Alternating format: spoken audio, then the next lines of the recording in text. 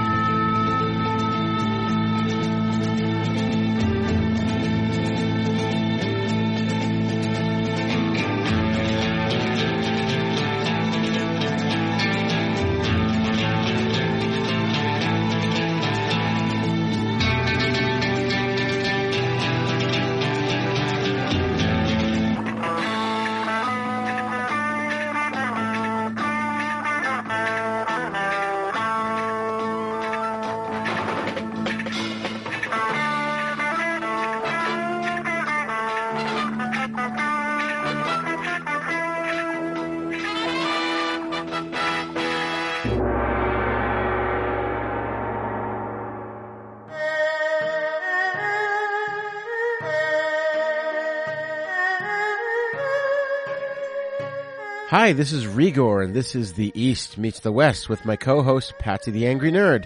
This is the show in which we discuss Shaw Brothers films and spaghetti western movies.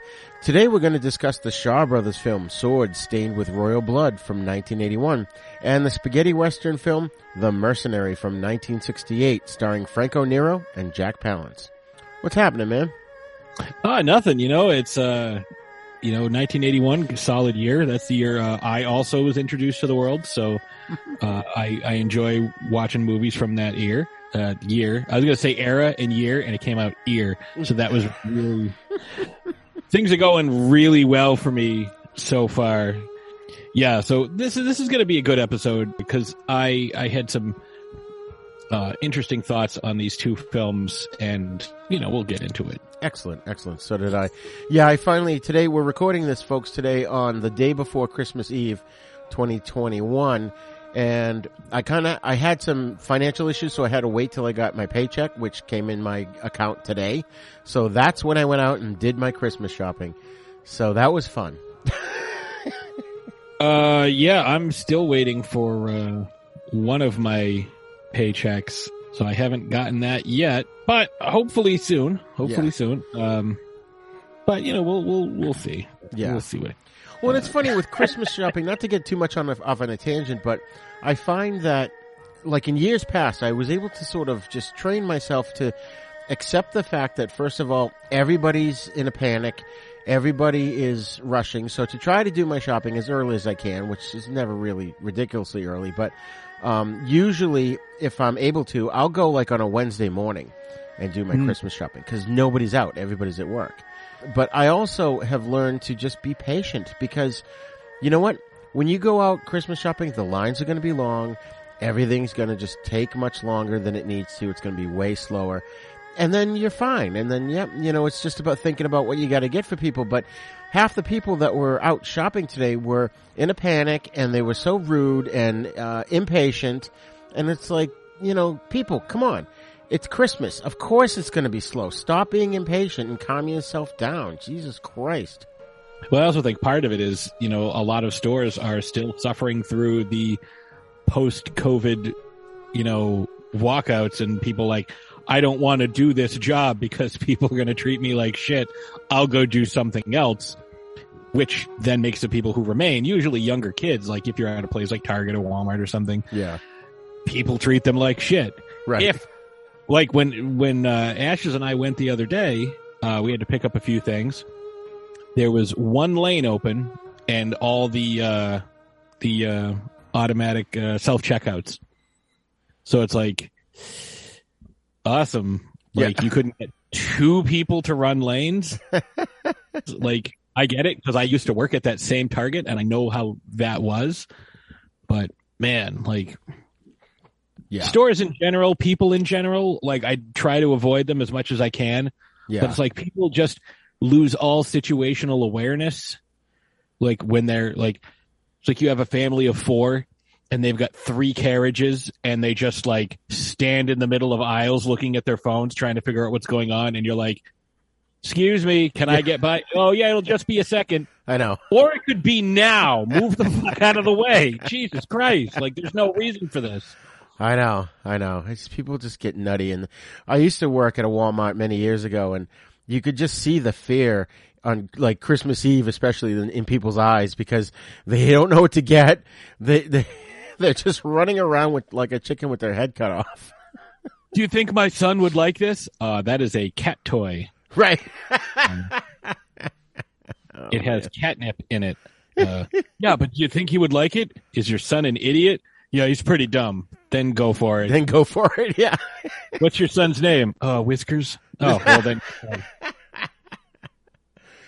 Oh my God. I went to the dollar store this morning, and I kid you not, this chick is standing out front because for whatever reason they didn't open till 11. I don't know why that was. Usually everything's open at like 9. And she's standing there with a cat on a leash, but she's holding the cat in her arms, and everybody's like all gushing over the cat. I'm like, oh my God, really? Who cares about your stupid cat? I think it depends on the cat because one of our friends posted a picture of a cat that came into his store at the mall, and I was like, I know that cat. That cat was dressed as Superman at a convention a few years ago. Oh, that's funny. It's like the most chill cat ever, you know, like conventions, you know, this is November 2019, so there's a trillion people there. And the cat was just chilling in a stroller, like letting people like pet it and like come up to it. And it was just like, whatever. That's the kind of cat you want to put in the movies because if they're that docile, you know. Yeah, you just get them all chilled out. Like, you got to be careful though.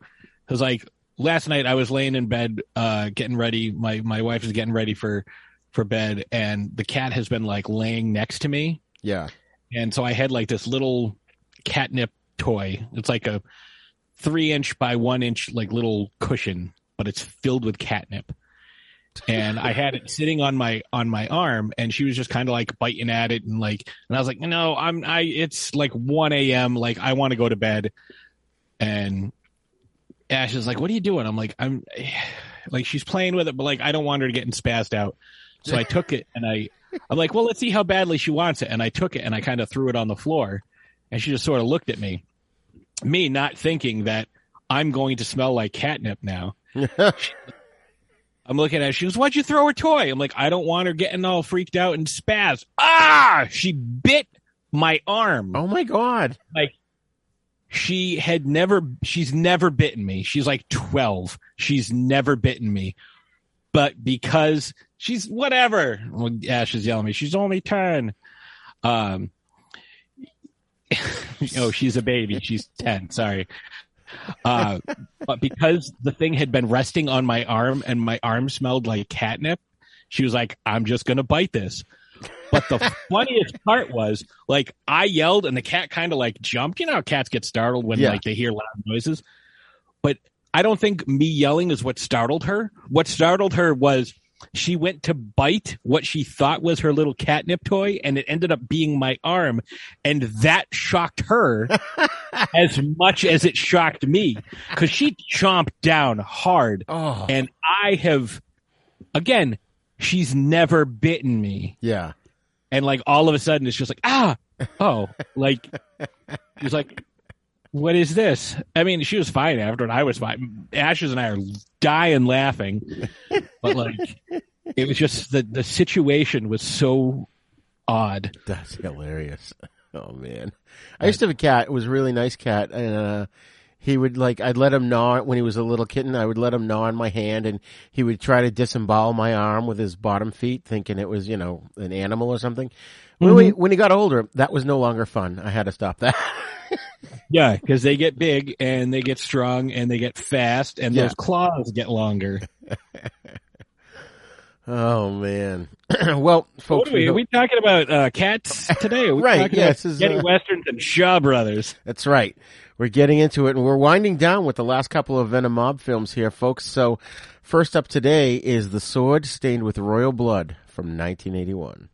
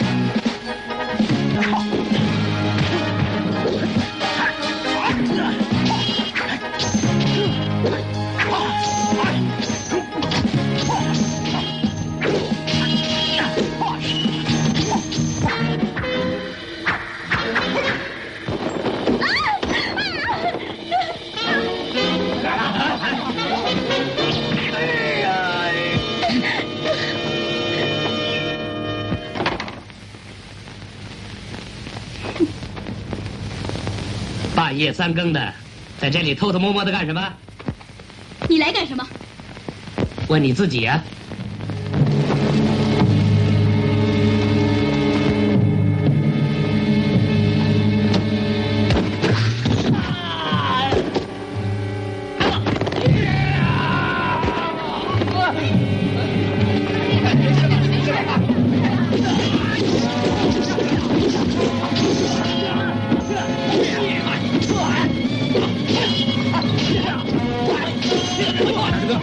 土生几木，大前功，不堪来破。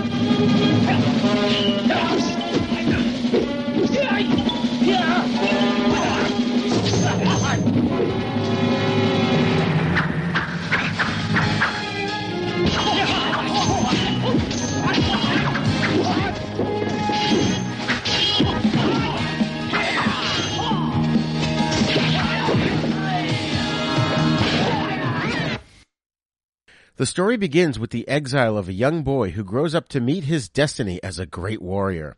After his father, a Han loyalist and hero, is betrayed by the Emperor and sentenced to death, which of course has nothing to do with the rest of the story, Yuan Shangxi is spirited away to the reclusive master of the Lung Yao School of Martial Arts. Having grown into a righteous young man of considerable martial skill, Yuan sets out on his own.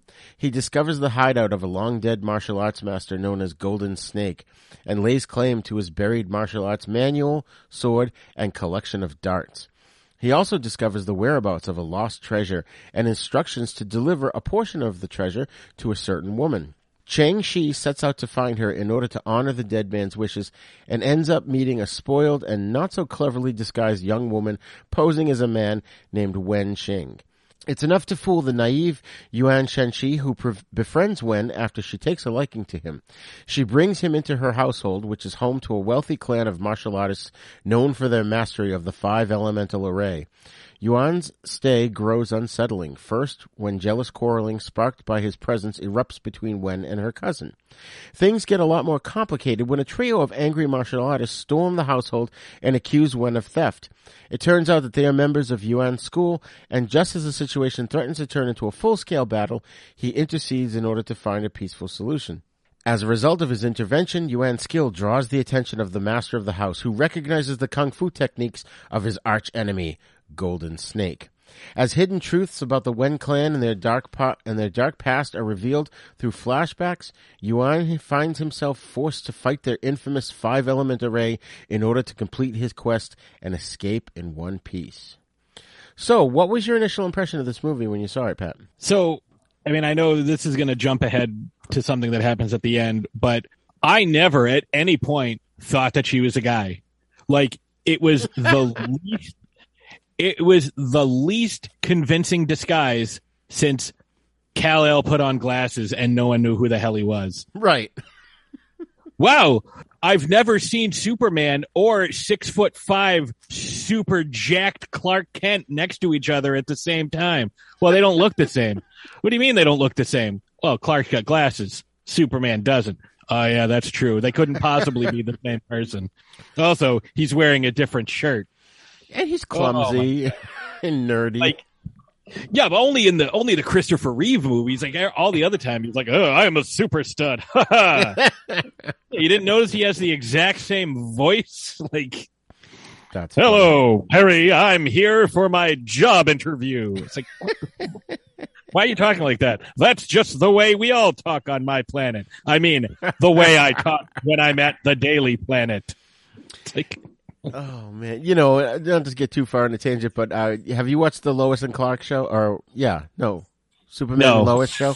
I haven't watched any of okay. Well, I texted my friend at one point because he was watching it too, and I said, "All right, so for whatever reason, Clark has to fly his son to the Fortress of Solitude, but he's still wearing his glasses." I'm like, why does he need his glasses then? He doesn't actually need glasses. Like it's not like Cyclops who has to wear the ruby quartz goggles in order to keep his like optic blasts from leveling on killing people. Yeah. But that was never at any point ever an issue. The biggest thing for me was the note that I have. The first thing I thought of was Robin Hood. Oh, I'm sorry. That was wrong. That was from the other movie. The guy who carries the baby away. I was like, wow, he's a terribly articulate, immortal caveman.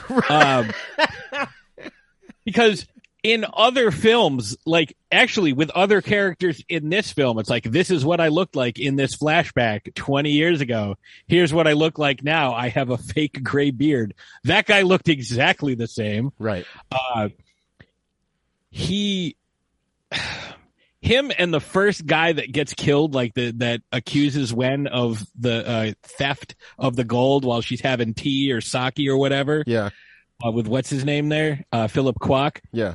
He was like this goofy, stupid looking, like, inept, like gang leader. And like he had a goofy, stupid, inept face. And then they have this dude that's carrying the baby. And like he just grunts. He looks like a goddamn caveman. And it's like, it's not like he's like, oh, hello, I'm here representing my master, and I'm bring his child here, for you to train him because it is imperative that he survive. He's just go, It's like, really? Like, you get this guy who either like they use prosthetics or like he has some sort of like, very asymmetrical face and teeth. And like, that's what you reduce him to. It's like, so the guy's face is also his entire personality. Right. Like that to me seemed like kind of messed up.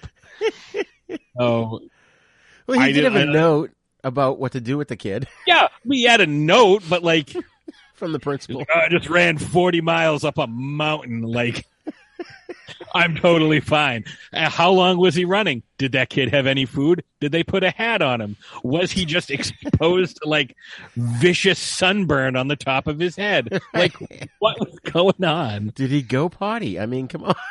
Like, this is my most loyal servant. It's like, that's your most loyal servant. Right. That dude who cannot speak and just kind of grunts.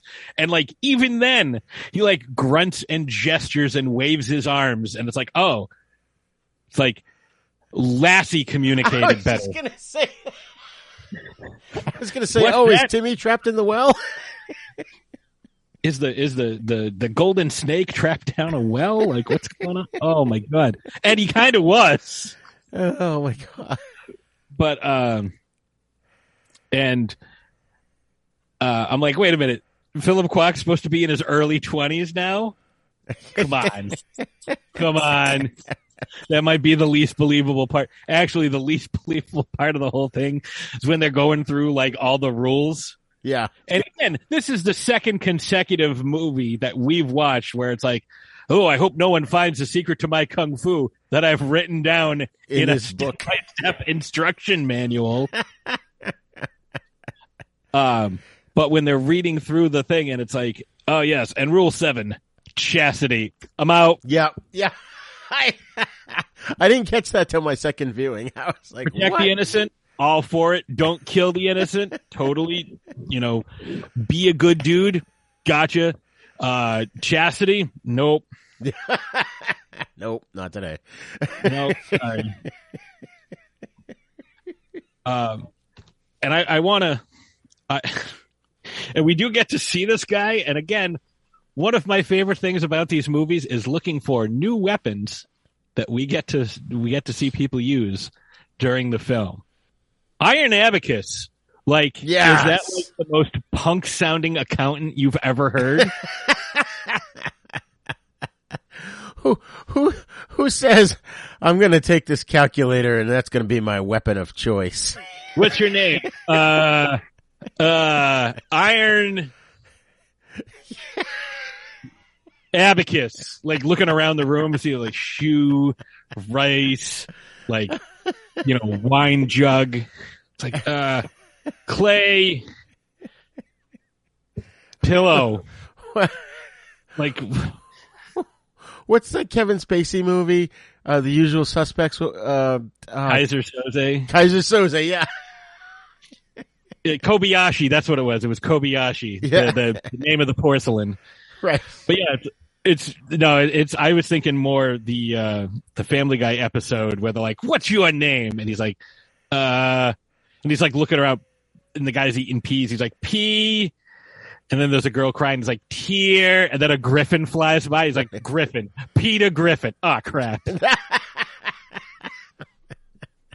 But like, that was, a griffin flying. But it's like, he didn't do any math that I'm aware of. Like, oh, he's very smart. So we named him after an abacus. It's like, no, I told you a calculator was his weapon of choice. And they even said, again, this goes back to he's in his early 20s. They even said like, oh, they're about the same age as you. Yeah, if 20 and 60 are the same. Right. Oh, I've been studying martial arts for 40 years. How old are you? I'm 4. Like, wow, we're practically the same age. It's like, oh, come on. Come on. But I had a lot of fun with this movie. I will also say one of the more improbable things that happened. How amazing was that grave he dug with a sword? Yes. And it was perfectly rectangular, It was like perfect. Like it was almost like it was done off screen and like he just kind of like chipped away at it a little bit with the sword on screen. That's almost what it looked like. No, he could never have done that. But, practical effects and all. That's and as far as the girl, again, I was so confused because we've been talking about this for a couple of weeks, and this one really like drove home like, oh, she must also be a martial arts practitioner. That's the only reason they're calling her brother and referring to her as he. Right. I thought it was a problem with the subtitles because there were some issues with the subtitles. Oh, there were a lot of issues with the subtitles. I am having to get revenging on him. Yeah. We will leave with the loots. Like loots? Like loot is plural, like moose or deer. Right. But like, so I'm like, all right, maybe there's something I'm missing. Let me do a little bit of research once this movie's over. But they did. It's like, oh, I bet you didn't know I was a girl. Like she came out. It's not like in Tootsie where she pulls off a wig. Right. Like it's like, oh, you were Dustin Hoffman this whole time? Spoiler alert. It was like she never dressed any differently. I was like, man, she acts like an entitled bitch this entire time. Like she sucked. Whiny and like falling on the floor and crying. It's like, what the fuck? Are you 12? Like, oh, you played the flute. Wow, that was amazing. Oh, you despise me. And she snaps the flute in half. It's like, what the fuck? Like, well, since we're on the topic of that, on the rewatch, I found a line of dialogue that kind of explains at least Philip Kwok's point of view because he basically says, "Oh, I've lived in the mountains my whole life. I've never actually seen a girl." So that I could kind of maybe believe. Maybe he just thought she was like an effeminate 12-year-old boy or something. And again, her cousin, Shining Shade. Looked. I was like, that was one of my notes. Like, he's prettier than she is. Like, fine, okay, I get it, but like, I don't, because like, again, she comes out playing the flute the second time, and he's like, "Oh, you're a girl." It's like, yeah, she's looked the same. He's like, "Oh, your hair is different," There was no reveal. It's not like, it's like, my name is Edward Kimberly. Like, it's not. There was no Mrs. Doubtfire moment where the mask is starting to slip off, or like, and it's not like she walked around like, "Oh, my name is Wen." Like she talked like a female the entire time. Like there was never any like ambiguity. Like I don't get it. Like right. Oh, and all she had to do was whine, and Philip Kwok would do whatever she wanted. He'd be like, "All right, I gotta go." "No, you gotta stay." "All right, I'll stay." It's like, but I mean, even you do that with a girl, not with a dude. Like they were trying to kill her. No big deal. Like she was slashing people left and right. Yeah. Then they called her a bitch and she cried. Right. Like that should have been your first sign. Like that right there. I'm like, oh, like, cause they call her a bitch a few times, like her and her mom. They're like, "Oh, this bitch." It's like, wow, that's fucked up. And, and I have in my notes, why refer to her as brother? Cause I wanted to look that up. And then I wrote, he's prettier than she is. And then my next note is, holy shit, she sucks. Cause I have like 11 U's. That's hilarious. Then, Lutz was my other, just in quotation, Lutz. Well, when her and Philip Kwok meet at the restaurant at the beginning, the waiter refers to her as her and she. Like, and Kwok doesn't even bat an eyelash. Yeah, nobody figures it out. I don't know. That was just, and I've read a few comments online about how, that's one trope that it's just basically the world's poorly kept secret. Yeah, it's terrible. Like, and I'm at the last note that I have on here, because I stopped taking notes after a while, was, something to remind me to look this up, because it was like, oh, your third uncle and your second grandpa, and it's like, yeah. What I'm guessing is birth order. Oh, okay. That's what I think is what they're referring to. It's like, oh, this is my fourth uncle. It's like, how many are you going through? Like, right. And then fourth uncle was dead in the coffin, but that was a different fourth uncle. But then, like, there's different, like, oh, you studied this school and you're older than me? Well, you're my uncle too. It's like, right. What? Yeah. Like, so there's like the honorific title of, brother and uncle. Yes. And then there's like the literal title of brother Familial, and uncle. Yeah. Yeah. So it's like that. It was kind of throwing me off, especially where, again, she's obviously a girl.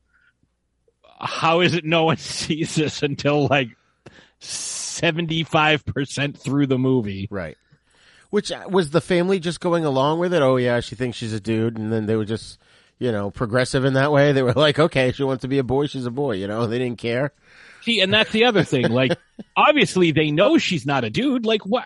I was just so confused. Like, it didn't make any sense to me, and it was like, it kind of took me out of the world that they were trying to create, because it was so confusing and it threw me off. And it's like it's so inconsistent. Well, and the subtitles didn't help because they were inconsistent too, because they would refer to her as a she, but then refer to her as a he. And it was like, well, make up your mind. Who is she supposed to be in this scene, Yeah. So, I mean, it wasn't a huge deal. Obviously it didn't, take away from my overall enjoyment of the film. That was hilarious. Some of the fight scenes were awesome. And again, we got to see some cool new weapons. Like, oh yeah, abacus and a hairpin. Yeah. Now, I thought the hairpin, because it was thrown at the poison tea, was going to be poison. He was going to scratch somebody and they were going to die. Right. But that didn't happen. And then he put it in his mouth at one point to hold on to it while he was fighting. Yeah. I will say one of the cooler things that I saw was the design of the sword there. The snake sword? Yeah, the yellow snake sword, because it kind of looked like a flame at the end. Oh, yeah. Like, because it had like that two little, like the almost like two prongs at the end. That's cool. I just thought it was kind of cool. One thing I forgot too, I didn't put in my notes, but the chick that comes in and chops that dude's arm off, Philip Kwok breaks the tip of her sword off, and to the point where he uses that to defeat everybody else in the room. For like, he shoots electricity through it. Yeah, that was weird. They did that again too. Electricity showed up when the swords were clashing at a later point, but anyways, so she puts her sword back and then she pulls it out again at the end of the scene, and it's like all healed up. Like it's fully. He might have grabbed one of the 10 that he brought in. Oh yeah. But there was so many cool weapons in this. I mean, there was what was it? The dude had the two-headed spear that could detach in the center and become two weapons and then put back again. Yeah, that was really cool. I liked that. We've seen stuff like that before. Yeah. I kind of didn't count that as a new weapon. But like the deftness and the dexterity that he had with it as he's like swinging it around and like even at one point putting it back together, which you barely see. So, like, yeah, to block some shots, like that was pretty great. Yeah. Yeah. And I forget which character this is, but Master Wen had the massive gold-bladed halberd. I think that was the grandfather. Yeah. Mm-hmm. Yeah. Yeah, there were some cool weapons in this. The snake-shaped darts, those are awesome. What I didn't understand was when he drove the guy's staff into the ground and it like melted the sand or whatever. I was going to mention that, or I thought it like put an impression in the concrete is what I thought. Like, yeah, it almost looked like it was wet cement. Yeah. And they were all like, oh. I was like, did he superheat it? And like, that's what happened? Like, I don't know. Or I thought he hit it so hard that it just left an impression in the solid ground. I think that's what it was supposed to be, yeah. But like, it was clearly like wet cement. Yeah. So again, like, maybe it would be different if we spoke Chinese and didn't have to rely on the subtitles. Right. I think that's an issue that we come across a lot. Like even when it's dubbed, because it didn't even look like it looked like it was dubbed in Chinese. They weren't their real voices, probably, because they don't shoot them with voices, or they didn't shoot audio. So, but one other weapon too that I thought was cool that Chang Sheng had, what was it, the dual tonfas with the curl at the end? A bunch of guys had those. Yeah, that was cool. A lot of dual weapons in this. Dual spears, dual axes, dual swords. The daggers, those like massive daggers. Yeah, there was a lot of really awesome stuff in there. Yeah. I have to say, I really enjoyed this movie. I loved it. I thought it was fun.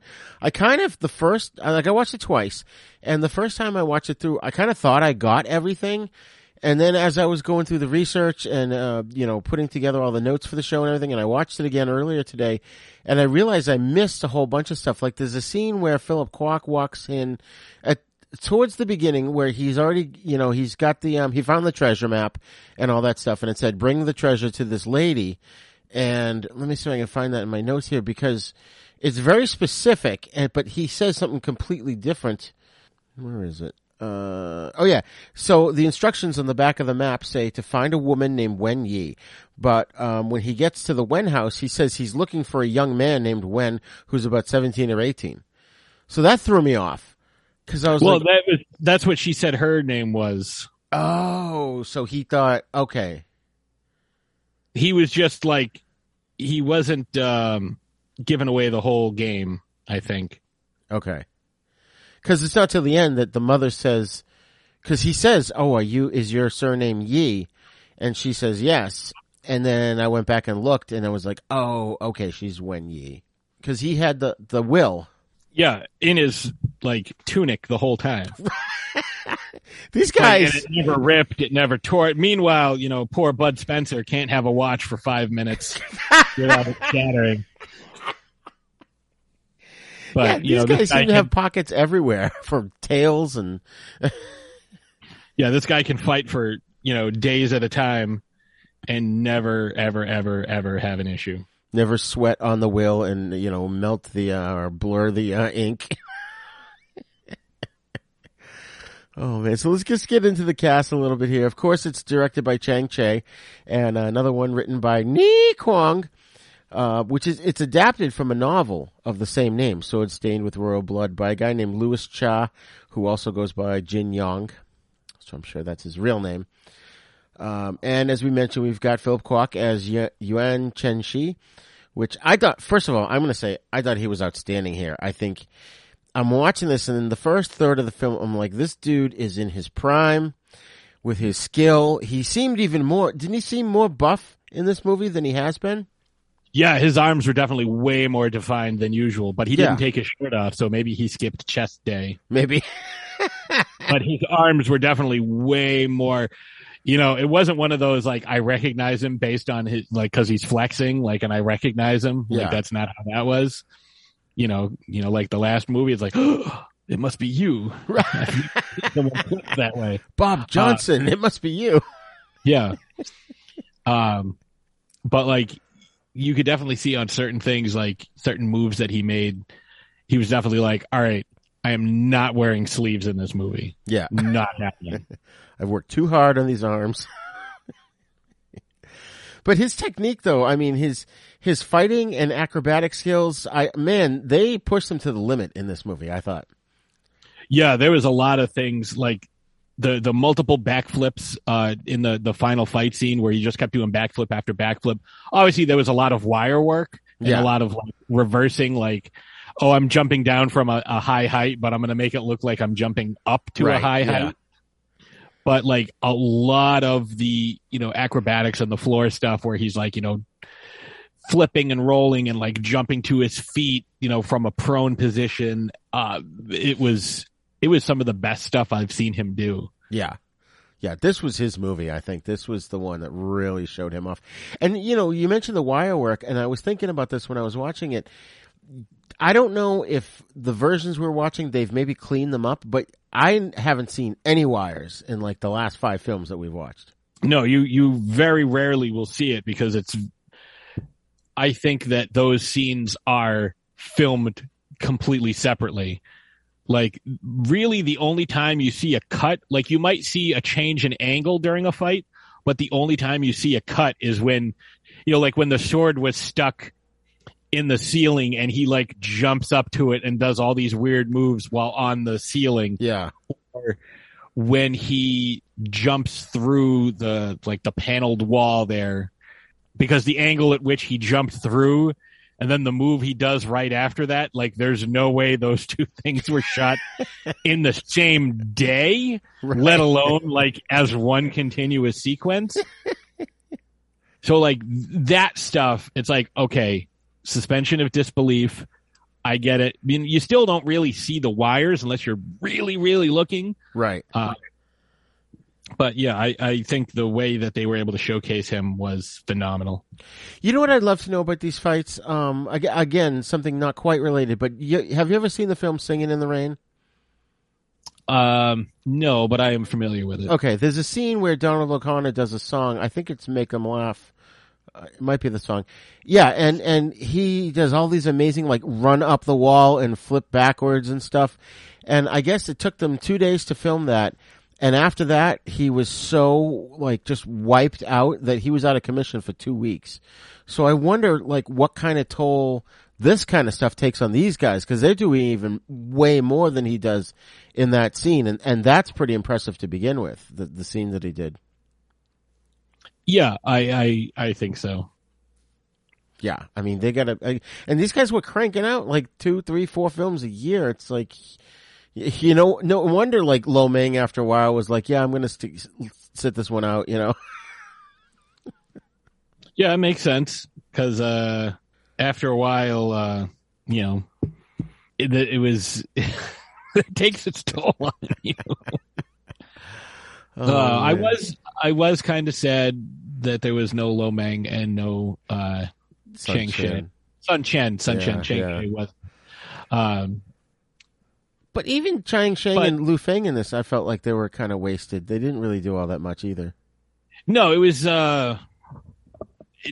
definitely Philip Kwok's doing all the heavy lifting, and everybody else is just kind of there. Yeah. Pointy Nose was back. Yep. But yeah, it was. I thought it was a good way to showcase Philip Kwok and really give him. I mean, everybody generally gets their own thing. Usually, it's Lo Meng doing his comedic routine because there wasn't really any comedy unless it was like unintentional in this movie. Yeah, like loots. We'll take the loots, right? Oh my god! And then we've got an actress named Wen Suier, also known as Candy Wen, who played Wen Xing Xing, or if she's a boy, she's just Wen Xing. She drops the other Xing. She's been in a handful of films. We're going to see her again pretty soon in a movie called Ode to Gallantry. But I thought her character was just obnoxious, and it was such a silly trope that she disguises herself as a dude, and all the dumbasses in the film fall for it until she changes her hair. And like I said before, she gets whiny, and Philip Kwok changes his mind and does whatever she says. It's like, really? Because if a guy did that to me, I'd be like, screw you, man. Go lift some weights and come back and talk to me. And he thought that she was a guy the whole time and still did that. Yeah, that's what I'm saying. My whole thing, you know what she is? She's Kung Fu Veruca Salt. That's who she is. I want a bean feast. I want your arm now, Daddy. Oh my God. Stole the gold. Prove it. Right. Like, well, I was sleeping. Oh, so you were sleeping. You didn't see me. Yeah, but I heard a rumor. Oh, really? Rumor's evidence? Go fuck yourself. Give me that guy's arm. That was great. Not only am I going to keep the gold, I want her arm too. So next time I see you, bring me her arm. Oh, man. One thing to note, too, that all three of the Venom guys in this were also the fight coordinators in this movie, which would explain why they're so good. Oh, yeah. Like, these were some of the better fights I've seen. Again, like we talked about off air, my wife, because I always procrastinate on these, I end up having to watch them at like 1.5 to double speed. I was, pointing it out to my wife. We were watching because we had a quick snack for dinner. And I was like, look at how fast these guys are. She's like, yeah, so you're watching it at 1.5 speed. I'm like, no, I'm not. She's like, oh, well, then that is impressive. Yeah. I'm like, and there's no cuts. It's not like a guy throws a punch and there's like 15 camera angles. And like clearly, like as he cocks back his fist, it's clearly Chris Evans. But when he throws the punch, it's clearly not Chris Evans. Stuntman, yeah. It's like, wait a minute, that guy has like a handlebar mustache. That's not Captain America. Like, what's that movie? Was it I'm Gonna Get You, Sucker? Where the little old lady is fighting these guys, and she like picks one guy up over his shoulders and spins him around, but you can clearly see it's a stuntman with a big handlebar mustache and a cigar in his mouth, spinning the guy around. Oh, no, you know what it is? It's Spaceballs. These are not them. You've captured their stunt double. Yeah, that's right.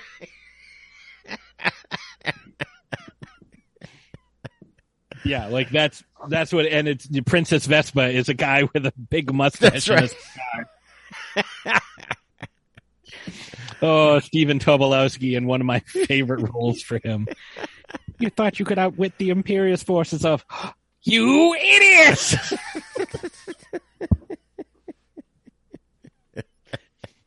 Everybody likes to talk about Deadpool breaking the fourth wall, but like nobody did it like Mel Brooks. The best was when they're having the lightsaber fight and he kills the camera guy. He did it. Yeah. And they did a similar thing in Robin Hood Men in Tights when he goes to stab the guy and misses and ends up like there's like the gaffer sitting there and like he stabs his bagel. That's right. I'm sorry. Here you go, old chap. Yeah. Like that shit was funny. Yeah. There are times when I'm watching these fights and I'm like half expecting something like that to happen. Like something falls down and it wakes up Chang Shi as he's supposed to be directing. Right. Although I was again, Ashley was watching a little bit of this, and she's like, "Wow, that blood looks super real." I'm like, all the blood looks like this in every one of these movies. Yeah. It's like very clearly like paint and ketchup. Like, yeah.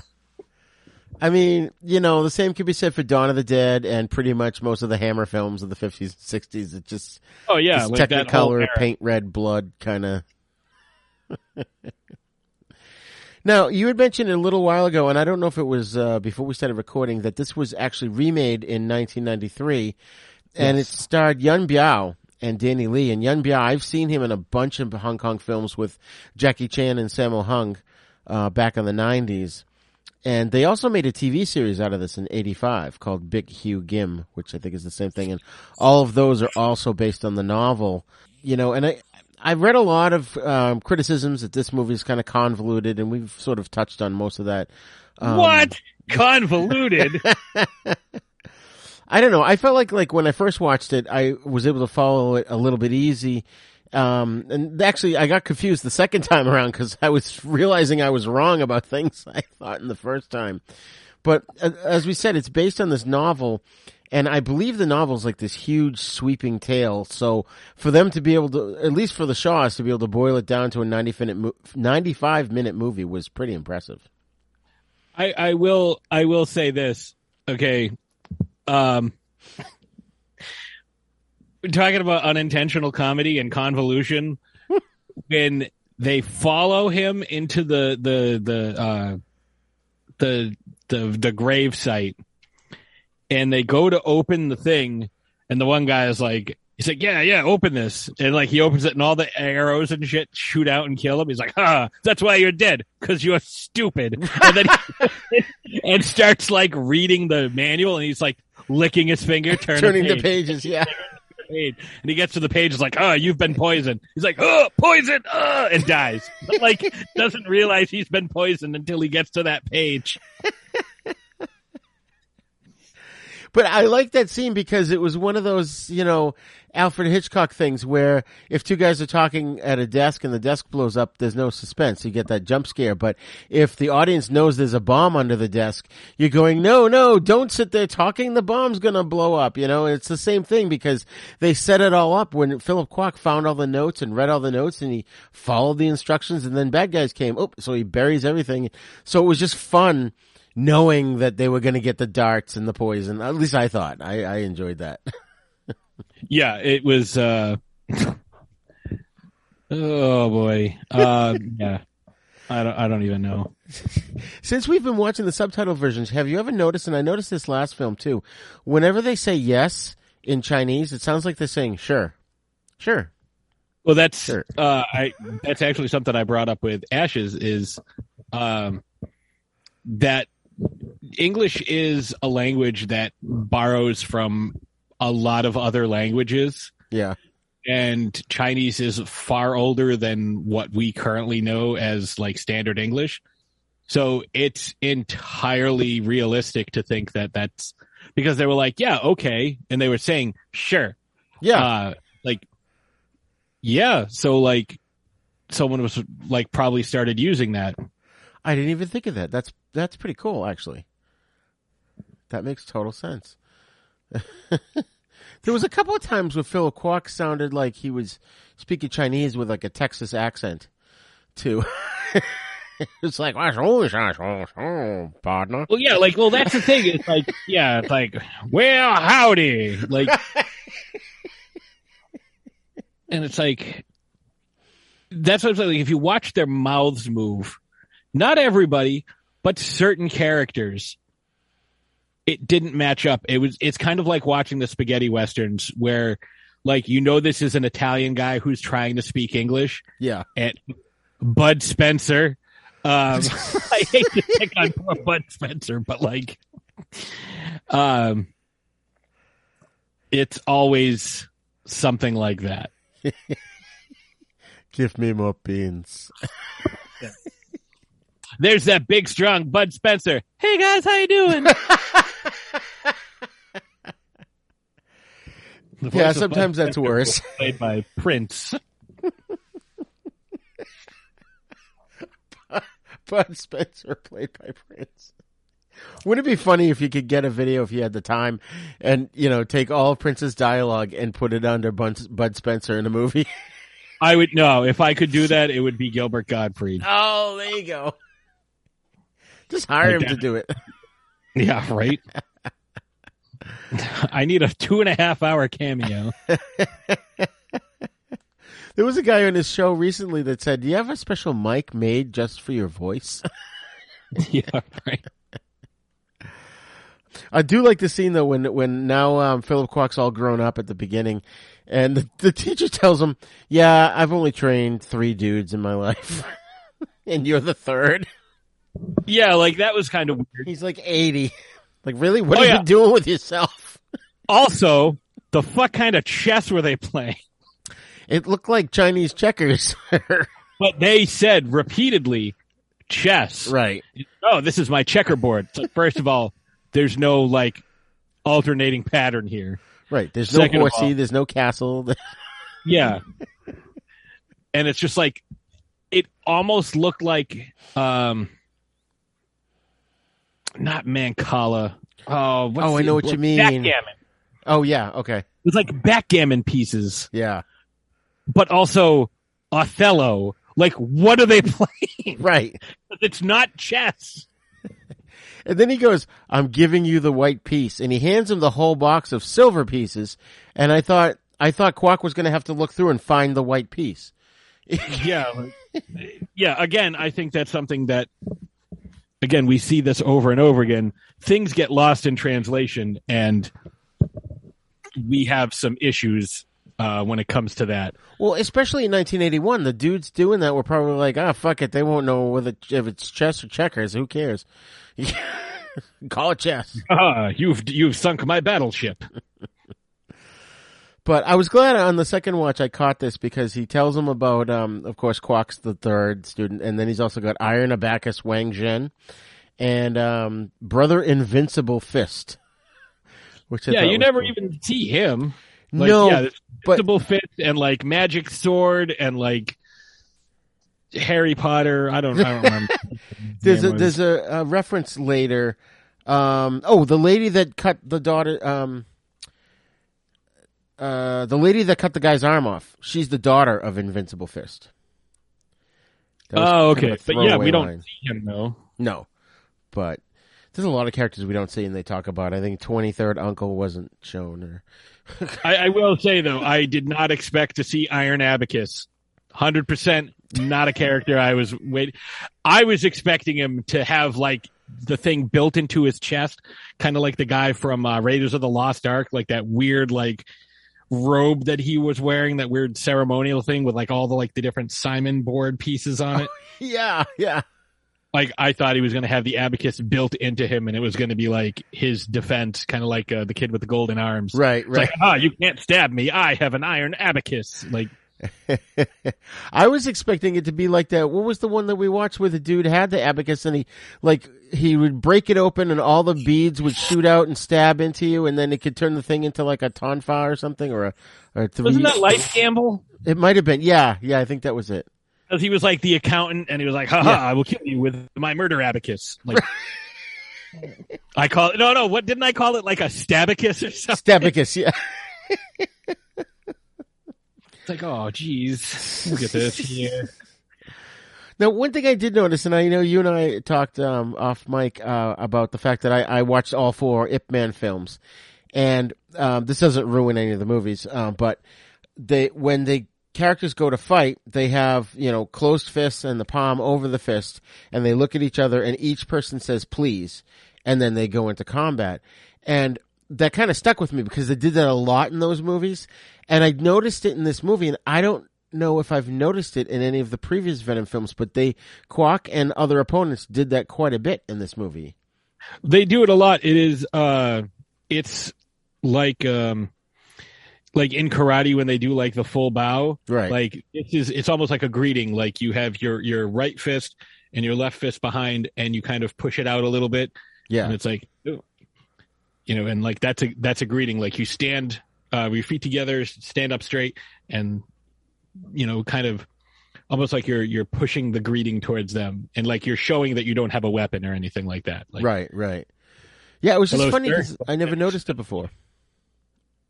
Yeah, they've done it plenty of times, but again, I noticed it because this was like in our kung fu class. This is how we greeted everyone. Hello, ma'am. Hello, sir. Like that was just the way it was done. Yeah. Like even if we saw each other out in public, like there was a guy that worked at a store that I used to go to, and I would see him and I'd be like, "Hello, sir," like every single time, and we do the exact greeting, like we'd stand at attention. That's awesome. And do that. Yeah. So that's like they've done it because it's kung fu. I guess it doesn't matter the style. Like that's the greeting. Yeah. That's just how you're taught. Like that's being respectful. That's like again like bowing in karate. Right. Yeah. And that's one thing, too, that I really enjoyed about this movie is that Philip Kwok was very respectful of everyone, but everybody who was being respected was always like, no, it's okay. You don't have to bow to me, and they would literally grab the person's elbow and push them back up to a standing position. It was if they were kneeling and they were like of similar stature. Yeah. Similar stature or sometimes age, like Philip Kwok would be like, no, we're practically well, that's what I mean, like similar standing in community. Yeah, that was cool. I really liked it. I saw it kind of came through quite a bit in this movie, where even the bad guys were really polite, except for that chick that cut the guy's arm off. Yeah, she was kind of a jerk. Oh, and what the fuck's her name? Wen. Yeah, she sucked. She was like the biggest jerk. She's like, "Oh, give me that guy's arm." I'm a jerk. Yeah. Oh, man. But there was a lot of cool superhuman jumping around and throwing guys around. I mean, didn't Philip Kwok at one point, like, throw a guy across the room and run over and catch him before he hit the ground? And he also caught a guy that was thrown 100 feet. Right. I just didn't want anyone to get hurt. It's like, you caught a dude who was thrown with one hand. Right. Like, from a significant distance, but yeah, he did. He threw the guy up in the air and then caught him. It's like, come on. That makes me think. There's this dude, and again, a little bit off topic, but are you familiar with Kowloon's restaurant in Saugus, Mass? Yeah. Okay. I've actually driven by it. Oh, okay. I've eaten there zillions of times because I used to live in Saugus and Stoneham. But I know the owner. His name's Donald Wong. He's at least when I lived there a few years ago, he was a state rep. I don't know if he still is. But he would do this thing, and we went and videotaped it one time because I worked at the cable station a few years ago. And he does this energy thing where, like, you'll put your arm out, and he doesn't touch you, but he passes his hand sort of like his forefinger and his thumb are like in the letter C, and he puts it over your arm, and he moves them back and forth and back and forth and back and forth, and then he just pushes his hands towards you, doesn't even touch you, and you go flying backwards. Yeah, it's Reiki. And Chi. Yeah, that's what it is. Yeah. And it's amazing. I mean, he literally does not touch the person, and the person goes flying. Not quite like in this movie, but that always reminds me of that. Yeah, like that's it all depends on like what your specific discipline is and like where your concentration is. But yeah, there are folks who can do that. Like I've seen, like if you go to, you see some of the, like documentaries on like the Buddhist temples and stuff. You see like trees that have all these holes in them, and the holes are from fingers. Yeah. Which, like Iron Finger in the last movie, who didn't actually use his iron fingers to do anything. Oh no, he cut the dominoes in half. That's right. Yeah. And another interesting sort of Chinese pressure point thing, did you notice when the dude got his arm chopped off, Philip Kwok runs up and he just starts like hitting him with his fingers all the way around the wound, which I would imagine was to stop the bleeding. Yeah, like, a succession of pressure points. I think it definitely did something. I don't know what. Right. And then he offers to teach the guy one-arm swordsmanship. He tells the girl there, when? He's like, yeah, don't worry, I'll teach that guy how to fight one-armed. Yeah, he's like, oh yeah, I'll totally teach him. It's like, nah, will you though? Oh my God. So, there was one point where the girl introduces the grandfather. They never actually say his name. She just says, this is my grandpa. And, then Lu Feng was her uncle Nan Yang. And then her fourth uncle was Bai Yang, was the pointy nose guy, who's a different fourth uncle than the one that was found in the coffin in the flashback. And, the fifth brother is known as Wen Fang, or Wen Fang, I should say. And then Chiang Sheng's her cousin. We talked about the 10 swords.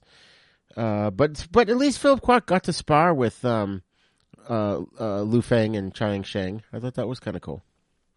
Yeah, like that was a fun little scene, but it almost seems like a prerequisite. Like you have to have those guys. If you have more than one Venom, like they, at least, one of them has to fight the other, even if it's just a friendly thing or like some of the fun banter that we see, Lo Meng, not banter, but like fun back and forth, like skill demonstrations that we see, Lo Meng doing in pretty much every one of the movies. Right. Oh, dude. So the funniest part, correct me if I'm wrong, but I found this to be the funniest part of the whole freaking movie. When the mother starts telling the story of what happened in the past, and she says to Lu Feng, well, Golden Snake saved your life, didn't he? And he's like, well, yeah, he did save my life. And she goes, why don't you tell that story? And he goes, well, I was going to rape this girl, and then they caught me. And they were going to execute me. And, he pretty much came out and got me out of prison. And, yeah, like that was something I was like, yeah, so this is what I was going to do. And I think they threw that in there because they talked about like what happened with her mother. And it's like, that's not what happened with your mom. Right. Like you lied or somebody lied. Right. At first I thought the mother told her that, but then later on she goes, but Golden Snake was my father. And the grandfather's like, don't talk like that, young lady. So it's like, oh, she did know. So she lied to Philip Kwok. Yes. Yeah, so I don't know. She lied to him a couple of times. Like, oh, my mom was raped. Also, I'm a girl. I mean, she never said I'm a girl or I'm a dude. Right. But, like, clearly, you're not a girl. I don't know if it's a cultural thing, but her leaving the second Shing off her name, she said was what made people think she was a boy somehow. I don't know.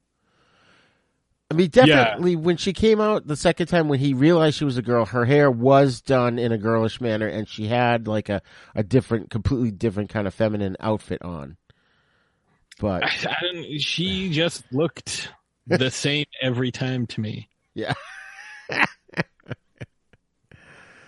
Oh my God. Well, I was going to rape this chick, and they decided to try and kill me, but. But then there was a weird part in the extended flashback, which yet again, like the last film, and in fact, we'll talk about that in the next movie too. This, for some reason, whatever it is, the films that we've been watching lately have sort of, not hinged, but they relied on, I guess is the word I'm looking for, relied on flashbacks. Yeah, like I'm kind of not a huge fan of seeing, narrative storylines delivered through. This is how we got, you're probably wondering how I got myself into this wacky situation, and we're going to talk about that a little more with our next film. Yeah.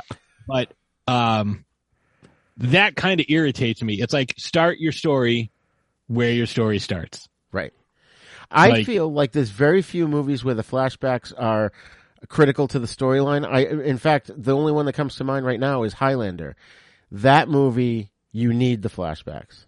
Frailty as well. Yes, Frailty. Yeah, that's a good one. Yeah. But, and, you know, like, certain directors will use flashbacks as their storytelling device. Right. You know, Tarantino does it. M. Night Shyamalan does it. Like, pretty much every time, which I think is unnecessary, but that's me. Like, it's fine to tell a flashback here and there. But again, if it's supposed to be over a period of 15 or 20 years and the only thing you do is like give your guy bushier eyebrows in the present, like the only one who looked different between like the old version of themselves and like the flashback version of themselves was Philip Kwok. Everybody else looks exactly the same except they have a slightly grayer fake beard. Well, Lu Feng didn't have a beard when he was younger. Yeah, I mean, I guess. But like everybody else, it's like again, the mute caveman guy who apparently is a master swordsman. Right. He looked like they didn't even like, let's throw some like talcum powder in his beard, make it look like he's aged. Nope. Been 20 years. He went from, let's call it 17 to 37, and he doesn't look any different. Right. I know I looked different between those 20 years, but that's me. Well, he learned how to say "fire good" between the. Oh man! But I thought the backstory of the Golden Snake was interesting because it turned out he really wasn't a villain per se. He was friends with the fourth uncle, but then the fourth uncle raped and killed his sister and his parents. So he basically swore vengeance and says, I'm killing 50 of your people and ravishing 10 of your women. The parents. Yeah, he didn't rape the parents, but he's like the wife and sister and then killed his parents. And he's like, all right, so for us to be even, I'm going to have to kill 50 of your family and ravish 10 of your women, like you said. And it's like, that's not even. Right. Even's like, 4 for 4. Like, this is 60. You raped my parents. Yeah, those two women that went missing? Yeah. They're in the brothel. Right. What? Have someone go and search every single brothel in town. Chief, I'll go. Yeah. It might take me a while. I need some money, for information. Like, I'll head down there. I volunteer. I will go alone. I don't want anyone to bring shame to their families. I will inspect every woman. Alone. I will leave no stone unturned. But then he ends up capturing the mother and she's not the mother yet at this point, but I forget her name. Oh, Wen Yi. And, takes her with him to his cave, which turned out to be the cave where he croaks in too. And then she falls in love with him, of course, and he says, all right, I won't kill any more members of your family. She's like, but I'm going to go find the treasure. I'll bring you home. I'll go find the treasure, and then I'll come get you. Okay, cool. Got a plan. And then she goes home, and then for the next 30 years, the family treats her like shit. Yeah, like, oh, you're a terrible human being. How dare you? Shameless. All right. Shameless. All right. This is all right. Talking about the flashback scene. So right before they did like the 5 elements array. I was trying to remember what the hell it was called. All I could think of was 5-point palm exploding heart technique, but that was Kill Bill. And they're like, oh, you can't elope. We will have a proper wedding for you. And the 3 guys sitting there all like, yeah. Yeah. Like, what? That was the creepiest shit I've ever. We'll have a proper wedding. Yes, a proper wedding. Like the one dude like strokes his beard and they're all like, yeah. It's like, what are you guys like perverts hiding in the bushes right when someone like steps out of the shower? Like what the fuck? Like that's the same type of reaction that you would get from it's like, oh, there's some weird dudes. Oh, it's just Eugene and Rusty. Like, it's like, what? Like, Right. It's like, oh, this is your sister's wedding. Yes. What are you going to be wearing? It's like, hey, bring some of this totally not poisoned soup to your husband. Oh, okay. Ooh, you poisoned me? You suck. I didn't know there was poison in it. But then it wasn't poison. It was just enough to knock you out for a day. Well, they're still going to slit your throat while you're unconscious. No, they're going to cut all his, they cut all his veins and tendons. It's like, oh, yeah. You cut all his veins? Like, yeah. Wouldn't that make him dead? And they, going back and watching it again, I noticed they mentioned that at the beginning. They're like, well, what can he do? All his sinews and veins have been cut. But apparently he somehow escaped and got to the cave and buried the treasure and wrote all those notes and set the traps. And that's pretty good for a guy who can't, use his hands. And his Achilles tendons have been severed. And they didn't, they slit his wrists. And I was so confused when they did that. Let me go and I'll tell you where the treasure is. Okay, fine. So instead we're going to torture the shit out of you and you'll tell us where the treasure is. And then we'll let you go. Because what could you possibly... And, he said all these Home Alone-style jigsaw traps. Do me a favor and bury me. But if you do, don't open this end of this chest. Dig here. Dig a little further. I don't want worms to get me. And I'm like, you don't want worms to get you? You're a skeleton, first of all. Right. Maybe he wasn't a skeleton when he wrote that. I'll concede that point. I thought exactly the same thing. But it's I'm thinking, is there a layer of bedrock he's going to have to get to? He's going to need a bigger sword. What are we going to do here? How is this? I'm clearly it's some sort of thing. How did he get that? Oh, there's somebody outside. Lassie came in to let him know that there were people. And even then, they were so far away, he had time to bury the treasure chest again. And they actually, I thought they were going to hide in the cave. The way it was. Yeah. He's able to put everything back the way it was. I'm surprised they didn't put all the bush and stuff back and make them reburn the entryway. Right. And I was that to me was one of the funniest parts, though. It's see, that's why you're dead, because you're stupid. And then, he immediately poisons himself. I mean, first of all, you just found this book that's been sitting in this trunk for, 2 decades, give or take? And it's let me lick my finger and touch this page. Let me lick my finger again, because there couldn't possibly be anything on here that could cause me any type of harm. And again, they have the whole manual. This is how you do every single one of my... What if that guy was wearing gloves? What if he had mittens on it? They had found it in the winter, and he's wearing mittens. Right. And he's thumbing through. Were those the wrong techniques just in case the guy didn't get poisoned? Well, it wasn't complete. At least if it's the same identical book to the one that Philip Kwok used, it wasn't complete until he found the secret compartment in the back cover of the book that had not only the treasure map but also the final pages of the instructions. But still, he got far enough along where it's okay, yep, okay, this is Monkey Wags Its Tail. All right, this is some of the it's funny when he's talking about I'll use thundering earth shake or whatever. There are different moves that have names like that. Yeah. One of the moves I learned, it was part of I think 7-star technique is what it was called. White Ape Steals the Peach. That was the name of this one series of moves. And it's huh.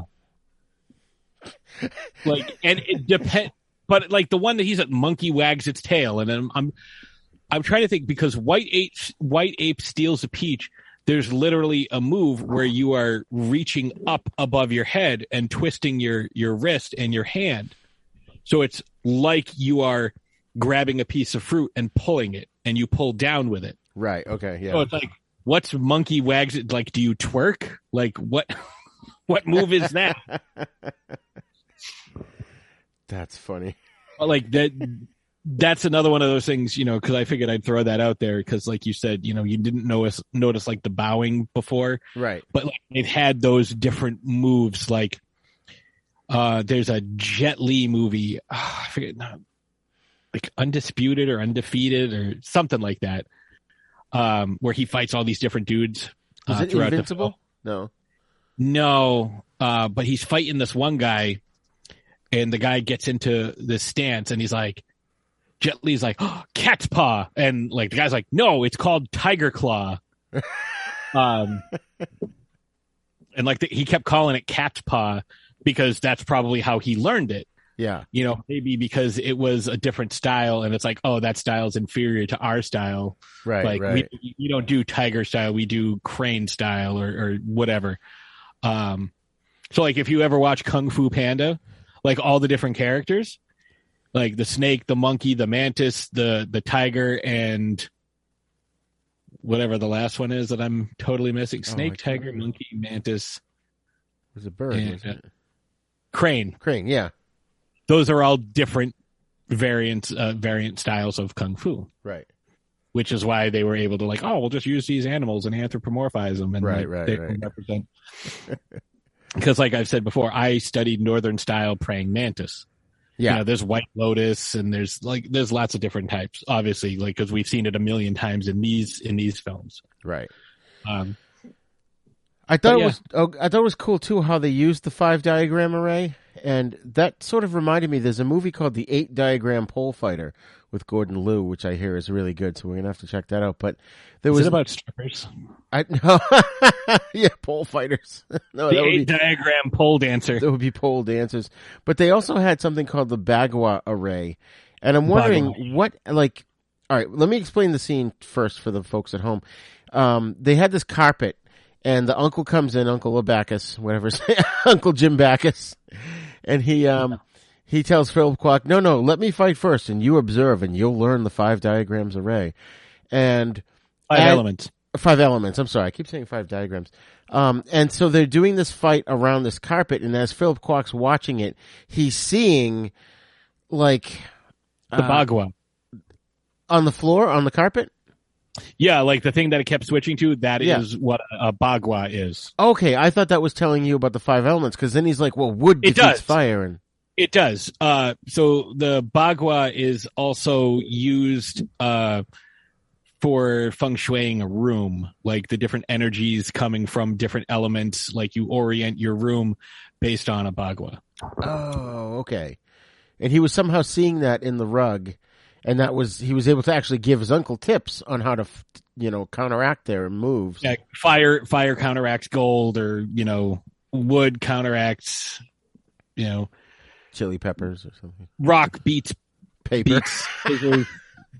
Scissors beats paper, but paper beats rock. Right. We have a conundrum on our hands. Spock beats lizard. Yes. Rock, paper, scissors, lizard, Spock. Right. Paper discredits Spock. Yeah. No, I get you. But I just thought that was cool how he was like, even though he had never heard of it before in his life, he was somehow able to see it on the ground and figure it out, which...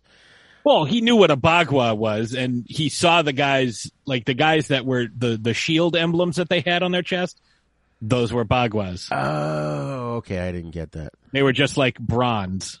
Right. So I was like, oh, okay. I was like, but I didn't realize that the two styles kind of mesh together. It's like, haha, no one can defeat this. And like the first time they were doing it, like I didn't understand it at all. But like, again, I don't know every single form of Kung Fu. Right. Because it was like laying on the ground, like, and they're running around. Like one guy went to stab him. And they're like, no, don't break the formation. It's like, but he's laying on the ground face down. He can't possibly fight you.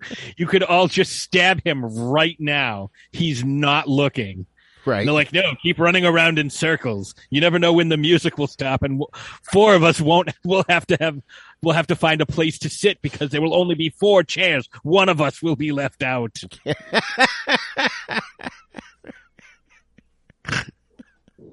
Oh my God. But yeah, that whole end sequence was just amazing. I mean, he kicks their asses with the hairpin, and which was awesome. Yeah, like that was weird. He cuts Grandpa's leg off, which was pretty shocking. Oh yeah, and it's like, oh, and she's like, I'm gonna kill him. It's like, no. We killed his whole family, and now he's crippled. there's no way he's ever gonna seek revenge or vengeance because this movie's over now. Like, even though like 90 movies have started this way, Right. you chopped off my grandpa's leg. Now I will kill your entire family, ravish your women. Apparently, he's never read The Art of War, where it says never leave an enemy alive because only the living seek revenge. Defeat your enemy. Defeat them so soundly that they're as to leave no question about your victory. Right. It's basically saying, you know, I like use this as a sports metaphor, like. Oh, they only beat him by 1 point. Like, we're so close, they could have gotten him. It's like, oh, they beat him by 600 points. Like, there was never any shot that they had at any point ever. The Bears defeated the Redskins in 1936 this way. It was 72-0, and it got to the point where the officials are like, you know what? We'll just give you the point after, because we don't have any footballs left because we only brought like 4 and you keep kicking extra points into the crowd because there's no net. Oh God. But yeah, that was like the biggest loss in NFL history, 72-0, because God. Washington had beaten Chicago earlier in the year. And they were like, yeah, we're so much better than you. Like, they were talking all kinds of shit. The original bulletin board game, they talked so much shit. Then they met again for the championship, and the Bears were like, all right, first of all, that was a close game before. This won't be. I promise you. And they won 72-0. Wow, that's hilarious. Like, maybe don't talk shit. All right, so we end on an amazing fight. And Patsy, what are your final thoughts on Sword Stained with Royal Blood? I mean, I loved this. I thought it was great. The fight scenes were amazing. I know, as we always do, like, you know, we're nitpicking and we're talking about a lot of like inconsistencies and issues that this film does have. Again, if you haven't seen this, you're not, you know, maybe familiar with what we're talking about, some of the things that you see. But again, there's never any question at any point that this is a woman, ever. Like, if you watch this, you're like, okay, what's her deal? What's going on with her? Even when like, you first see her from behind, you know it's a chick. Yeah, like there's never, but for everybody to be like, oh, I didn't know you was a lady. Like, yeah. No, it's never. It's like in Sling Blade when, you know, Sling Blade learns that John Ritter's character is gay. He's like, you one of them fellers who likes fellers. It's like, wait a minute, you're a lady? Like, yeah. How were you ever like under any other like pretense about this? I mean, the story was, you know, a fairly common story. It's like, oh, well, this guy killed that guy, so now we have to avenge the revenge because he raped his parents. Yeah. And the guy with the abacus was keeping track. Yeah, no kidding. We're going to mention characters that are never going to show up, which is not something new, like, or unique to this film. Right. I was like, oh, do you remember the, you know, Incredible Dragon? He had the fire punch of Shenlong. And it's like, oh, yeah, him. Yeah, he was unstoppable. Well, I'm going to train to beat him. It's like, you're not. You're going to fight Jerry the punching bag.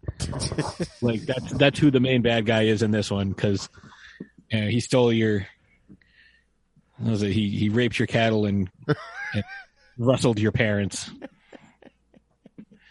I'm going to buy myself 200 head of parents for $1,000. Legit. But no, yeah, be legit this time. Calling it Bluto's beef. So it was a good movie. It was, you know, the fight scenes were awesome. There was a little bit more like flights of fancy with some of the moves. You know, like I discussed, it's like, yeah, this wasn't part of the same scene. These things weren't filmed in the same day, maybe not even the same week. Right. But the amount of moves and the some of the scenes you can tell it's like, okay, you're going to swing at me, I'm going to swing at you, and we're going to go back and forth because like there's that like kind of herky jerky motion, but like again, that's in every one of these because it's a choreographed fight. Like they're not actually trying to murder each other, right? But the opening fight against the Five Elements, when Philip Kwok is first fighting them, like that one is legit. It is so fluid. It is so nice. There's none of that like you swing, I swing, you swing, I swing, you swing, I swing. It's fluid and it's just motion, like watching waves crash against the beach. Like it's just that constant, unending barrage, like from both sides. So it's like, okay, this is definitely much more smoothly performed. Yeah. And we got to see new weapons again. And as a bonus, nobody used a flag. and I know I messaged you afterwards about this. One thing we did not touch on last week that we have not seen in this movie, no swastikas. There were no swastikas in this film. That's right. Yep. Unlike last week.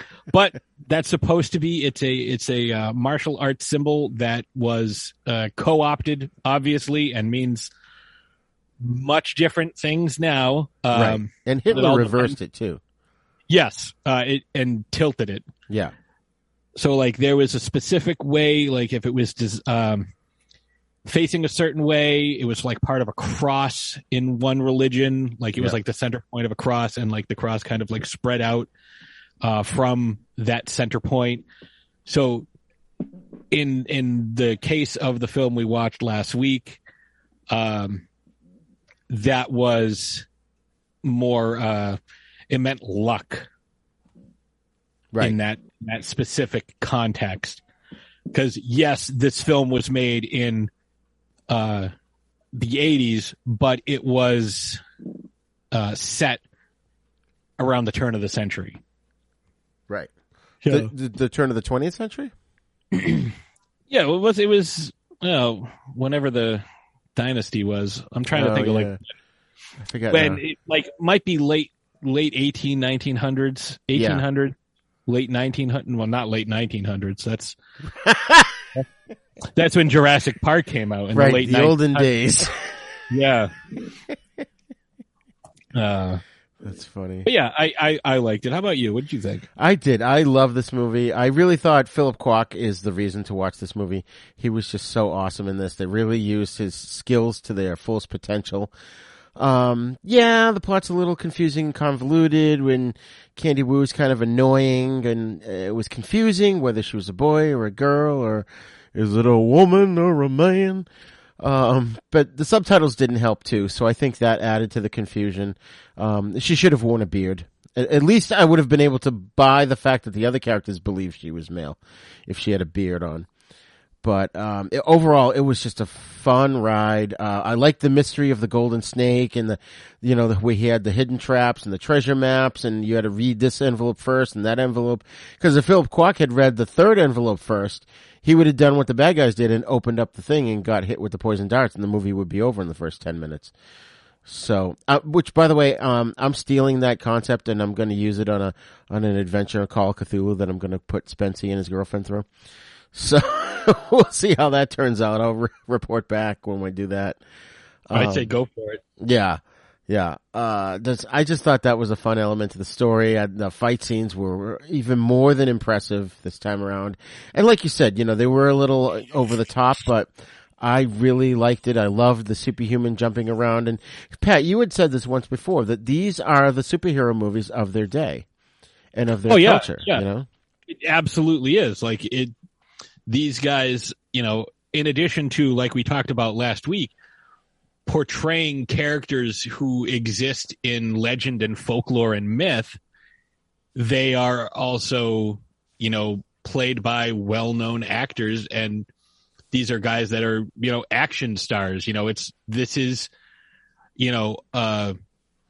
this is Schwarzenegger playing Conan the Barbarian. This is I'm like drawing blanks. Like I'm trying to think of like a big action star who played like another like, you know, well-known character. It'd be like if, you know, Stallone played Beowulf or something, you know, like right, yeah. That's what this is like. You know, it's Kevin Costner, who I don't consider an action star, but whatever, playing Russell Crowe is Robin Hood. You know, well, Kevin Costner did play Robin Hood. Well, that's what I'm saying, but like I don't consider him an action hero, right, but like Russell Crowe is Robin Hood, or Mel Gibson is William Wallace. Yeah. Or that's like what we're seeing, like these mythical. I mean, William Wallace is obviously real, but there's accounts of their life that was, you know, embellished and you know, right, envisioned and whatnot. But like in real life, he was drawn and quartered. He wasn't disemboweled the way they portrayed it in the movie. But that's right, and he might not have done specific things. Yeah, but anyways, you know, like you could get Liam Neeson to play Philip Kwok's life story. Yeah, I would love to see that. I have a specific set of skills. All right, folks. Well, we are going to take a break, and when we return, we're going to discuss the spaghetti western, The Mercenary, from 1968, starring Franco Nero and Jack Palance. Hello, this is Rod Barnett. I'm the host of The Bloody Pit, the podcast that examines films from across the decades. On The Bloody Pit, we have several ongoing series of shows within the show focused on specific things in genre cinema that I and my co-hosts find fascinating. There's a long-running series focused on Italian maestro Antonio Margheriti's films from the 1960s all the way up through 1990. There's an on-again, off-again series focused on 1970s science fiction films.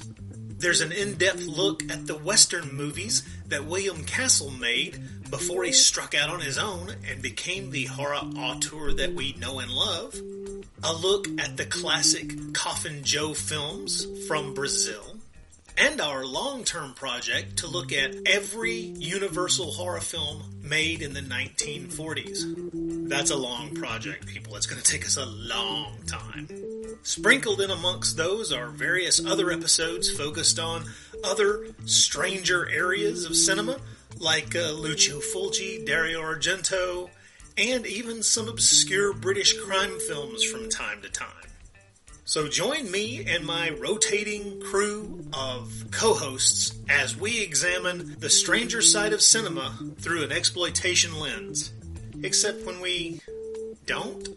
Yeah, you never really know exactly what to expect on The Bloody Pit. So join me for The Bloody Pit.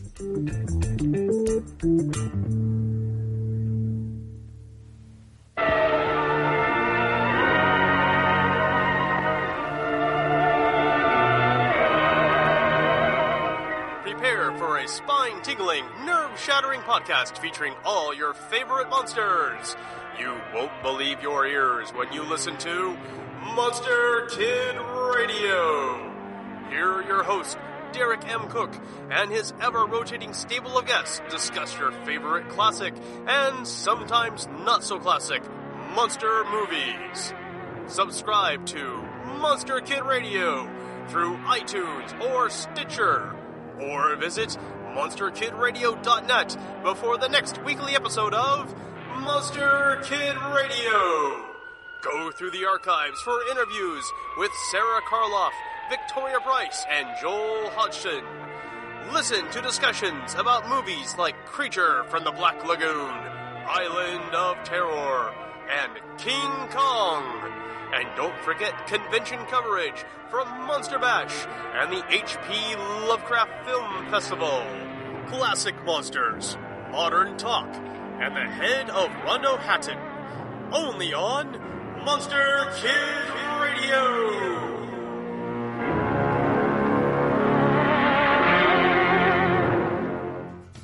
Are you a lifelong fan of General Hospital? Are you a new fan who wants to know more about the history of the show? Do you enjoy talking about the show with others? Do you find yourself yelling at the TV? Is your self-care an hour a day in Port Charles? If so, we invite you to join hosts Amanda Kimmel and Shannon Coach at the place where all the hidden conversations take place and secrets are revealed. Meet us at Pier 54, a General Hospital fan podcast.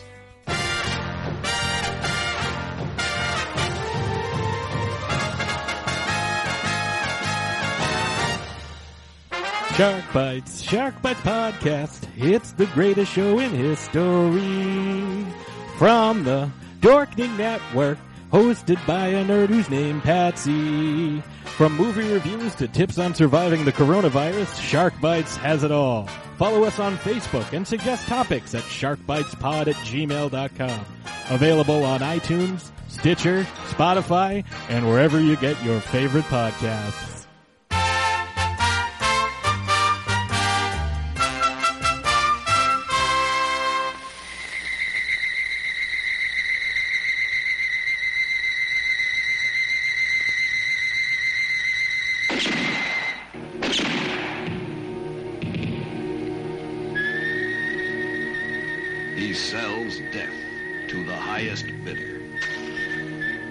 Sell your life for what he thinks it's worth. He is the Mercenary. If you're not ready to buy, be ready to die.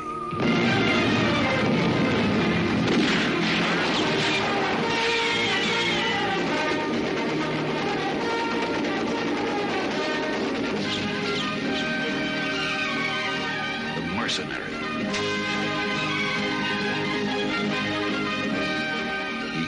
For the money. His gun does the rest. Franco Nero, Tony Musante, Jack Palance, Giovanna Raleigh.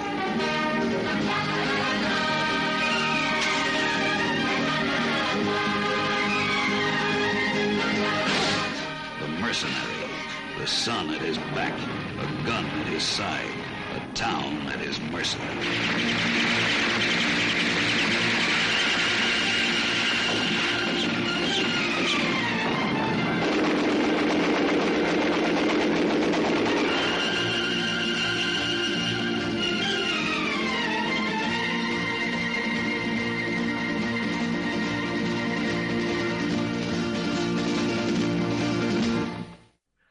All right, so our spaghetti western this week is The Mercenary, or in Italian, El Mercenario, which, you know, good thing I said The Mercenary, because there's no way you would know what I meant if I just said El Mercenario.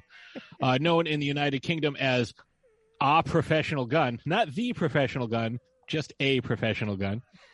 1968 Zapata Western film directed by Sergio Corbucci, whose name we have said many, many, many, many, many times.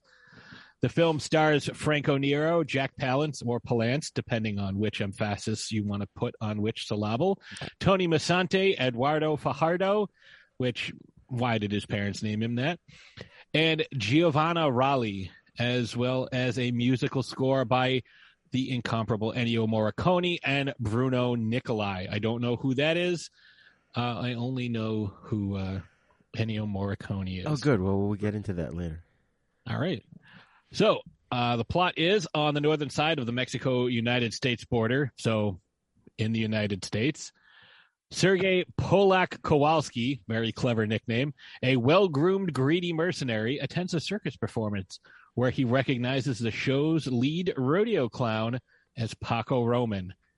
During the performance, Kowalski reminisces on he and Paco fought together as revolutionaries against the Mexican government. And here we have our full 90-minute flashback.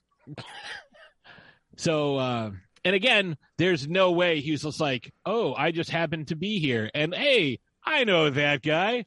Let me think back about the time we were both mercenaries fighting for the revolution. No. He knew that's where that guy was. He was there on purpose. Yeah. But prior to the start of their partnership, Paco was a peon working in a silver mine owned by Elias Garcia. He rebels against his boss and humiliates him and his two brothers, including Colonel Alfonso Garcia. He humiliates him by forcing him to eat what the peons eat, which included beans and a dead mouse. While they was it a mouse or a gecko? I thought it was a lizard. It might, I don't know, it looked like a shriveled up mouse to me, but it could have been a lizard. Either way, not something you generally want to eat and find in your beans. Although, to be fair, if you put that in Bud Spencer's beans, he would just wolf that down because there's no way he would stop eating fast enough or long enough to know that. Like, oh, what'd you think of the dead lizard? What? Oh, you mean that big chewy bean? Like,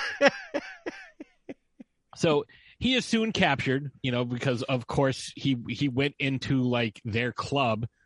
For lack of a better term, it was like a country club. He went in there and like forced them to do it, and ate all their food, which had a really unappetizing pig. And like, when I saw the pig, I was like, oh, this thing's kind of shitty. The apple, like, wasn't even apple, like a fucking lemon fell out of its mouth. But it's like, oh, he's pushing it out with a gun. That makes sense.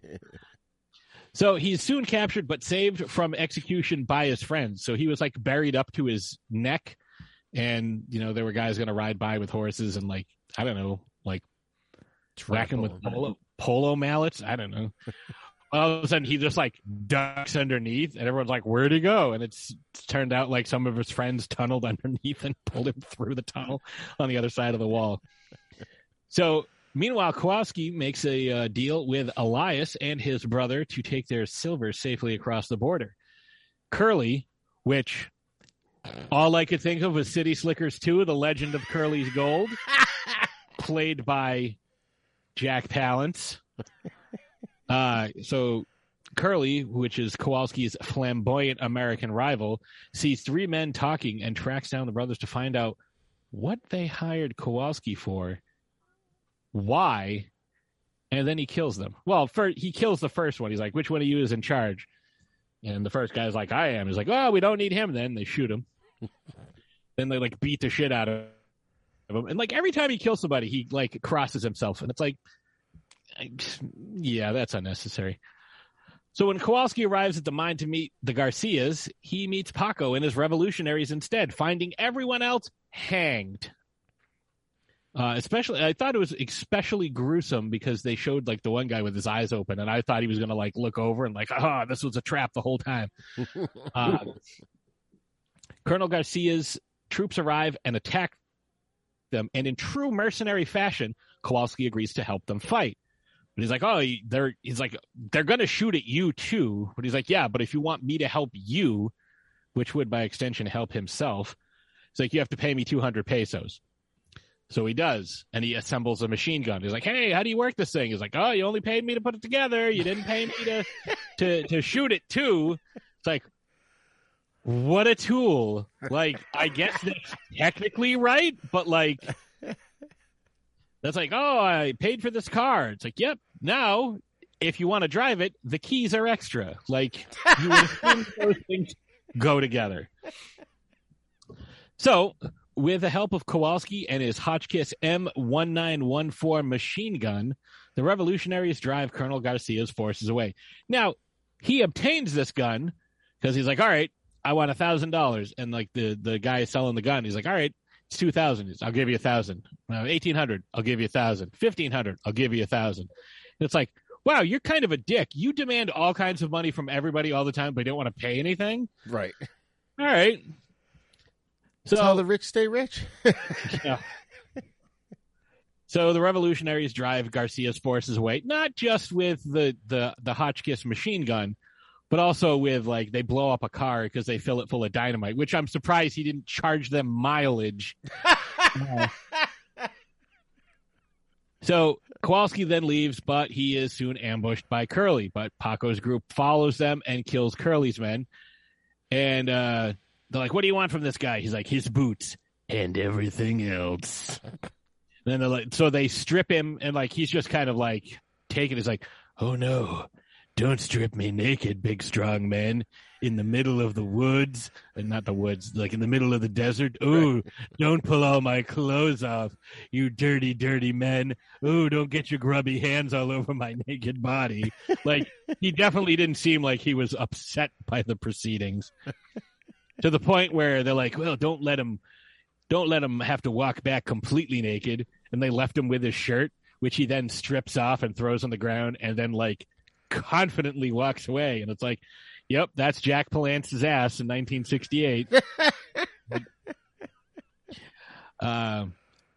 He does swear revenge, and then Paco hires Kowalski to teach him how to lead the revolution. Because Paco goes from like small-time crook to general of the revolution. Right. I mean, he didn't actually get promoted or anything. He's just like, I'm a general now. And they're like, all right, general. So the revolutionaries travel from town to town, robbing guns, money, and horses from the army. They also release a prisoner named Columba, who joins the group.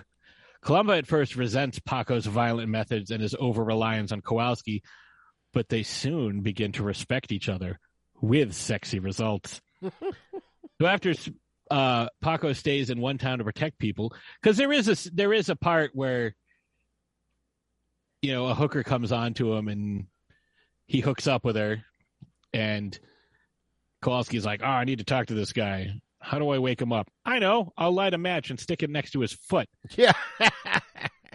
And he's sleeping next to the prostitute, who is sleeping face down, ass up. Right. And it's like, wow, this movie has a lot of ass in it, but at least, you know, equal gender ass. Yeah. So Paco stays in one town to protect the people, despite Kowalski telling him like that you can't match the army. Like there's going to be too many guys. Kowalski leaves, his contract fulfilled. Paco's group admits defeat and returns to Kowalski. Kowalski doubles his fee, but he and Paco make another deal. After the revolutionaries take over a town by defeating an entire regiment, Paco, realizing the unfairness of the financial burden Kowalski has placed on him and Columba, imprisons Kowalski, confiscates his money, and marries Columba. Doesn't just imprison him, he like trusses him up in like some crazy horse BDSM stuff. So when Colonel Garcia's army, along with Curly, attacked him, Paco realizes he can't manage the situation on his own and is like, hey, I need you to help me.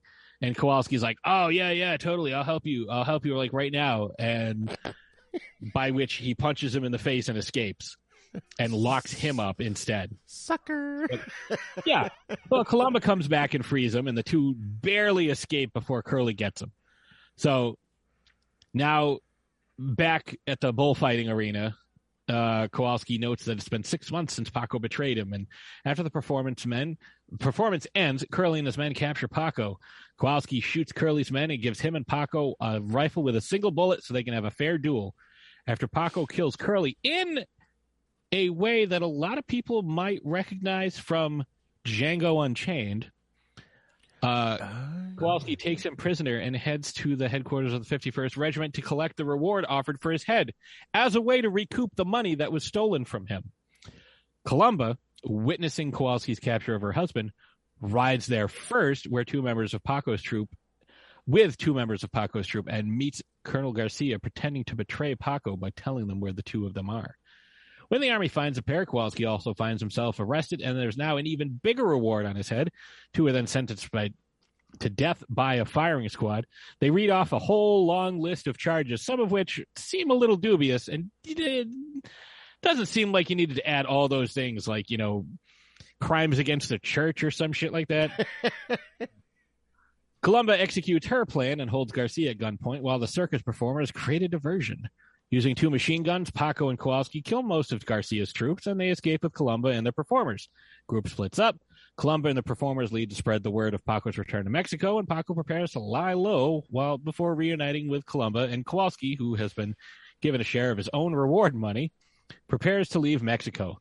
Kowalski suggests that Paco that they should team up as a mercenary pair, but Paco assures him that his dream is in Mexico. As the two friends part ways, Colonel Garcia and 4 soldiers prepare to ambush and kill Paco. Kowalski cuts them all down with his rifle from a nearby hillside, and before leaving, he yells, "Good luck, Paco. Keep dreaming, but with your eyes open." So, 2 different people played Columba. It was Giovanna Raleigh and Joyce Gordon. Joyce Gordon was the voice. Oh. So not everybody had their own stuff going on. Jack Palance definitely had his own voice because I recognize it anywhere. Oh yeah, he's got a very distinctive voice. Yeah. And, no, I thought it would. I like this, but one of the things that I thought of kind of harkened back to what we were talking about last week about everybody looking very similar. Yeah. Franco Nero, I'm like, oh, that guy looks so familiar. But I was like, I know it's not Terrence Hill, and I know it's not Giuliano Gemma / Montgomery Wood, but it's like, it could have been either one of them. Oh, yeah. You know, like, they all looked exactly the same. It's like, how do you... If I didn't know that was Django, I would have been like, oh, yeah, I know what... I'm like, I'm pretty sure that this is, Terrence Hill putting on some weight. I have that in my notes that him and Terrence Hill look like it could have been brothers. Yeah. So the first thing I noticed, other than the Robin Hood analogy at the very beginning, when he is buried up to his neck, I don't know how much Spanish you speak. None. Oh, I could say one word: taco. That's about it. Yeah. While he's well, you should know cuchillo at this point. You know that means knife. Oh yeah, okay. I know Italian. So while he's buried up to his neck, he's singing La Cucaracha. Well, yeah, I know that. The cockroach. Yeah. But the second line, is La Cucaracha, something, something, something, something. Right. I didn't catch it. But La Cucaracha. Yeah. Marijuana parfumar, with marijuana to smoke. Oh, that's funny. I never knew that. Is that what he sang, or is that the actual lyrics of the song? That's what he sang. Oh, that's hilarious. So the first thing I thought of was maybe that's where the term roach comes from. Ah, the very end of a joint. Okay, I have no idea what you're talking about, by the way, but okay, yeah. No. I saw that in a movie one time. Yeah. So, an older boy told me about it. My cousin Lenny mentioned it once. And so watching the scene where the guy's cheating at craps. Yeah. And Nero walks up to him, like, do you like milk? He's like, no. Large glass of milk for my friend here. Then he drops the dice in him. He's like, there you go. Drink up, buddy. Because he was cheating. Like, every time he threw the dice, he came up 7.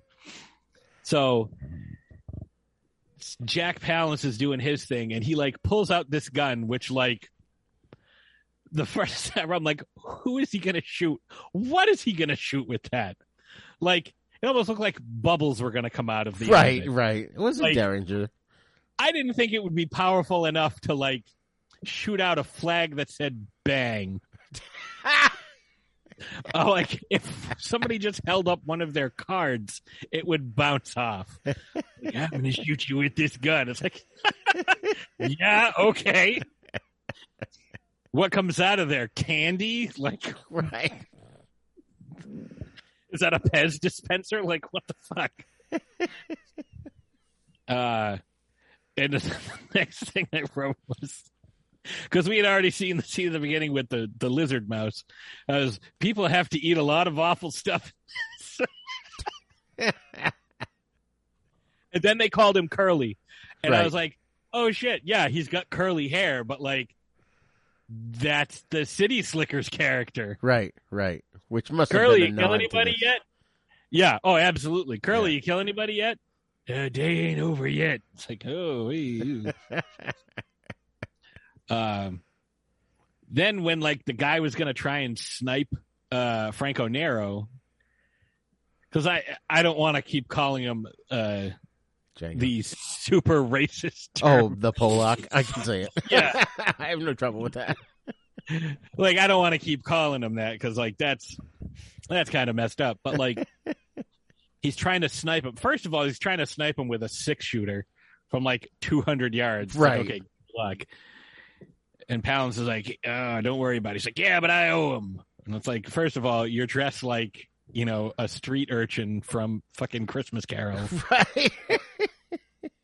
I even wrote in my notes, hey, nice Michael Caine cosplay. But it's he's sitting there and he's like, oh, I'm gonna get him, and he's like, no, don't worry about it. It's like, but I owe him. It's like, yeah, don't worry about it. It's like, hey, you married? I'm divorced. Do you have any kids? No. Oh, that's good. And I'm like, oh, this guy's fucking dead. Yeah. And I was like, oh, pitchfork through the stomach. Right.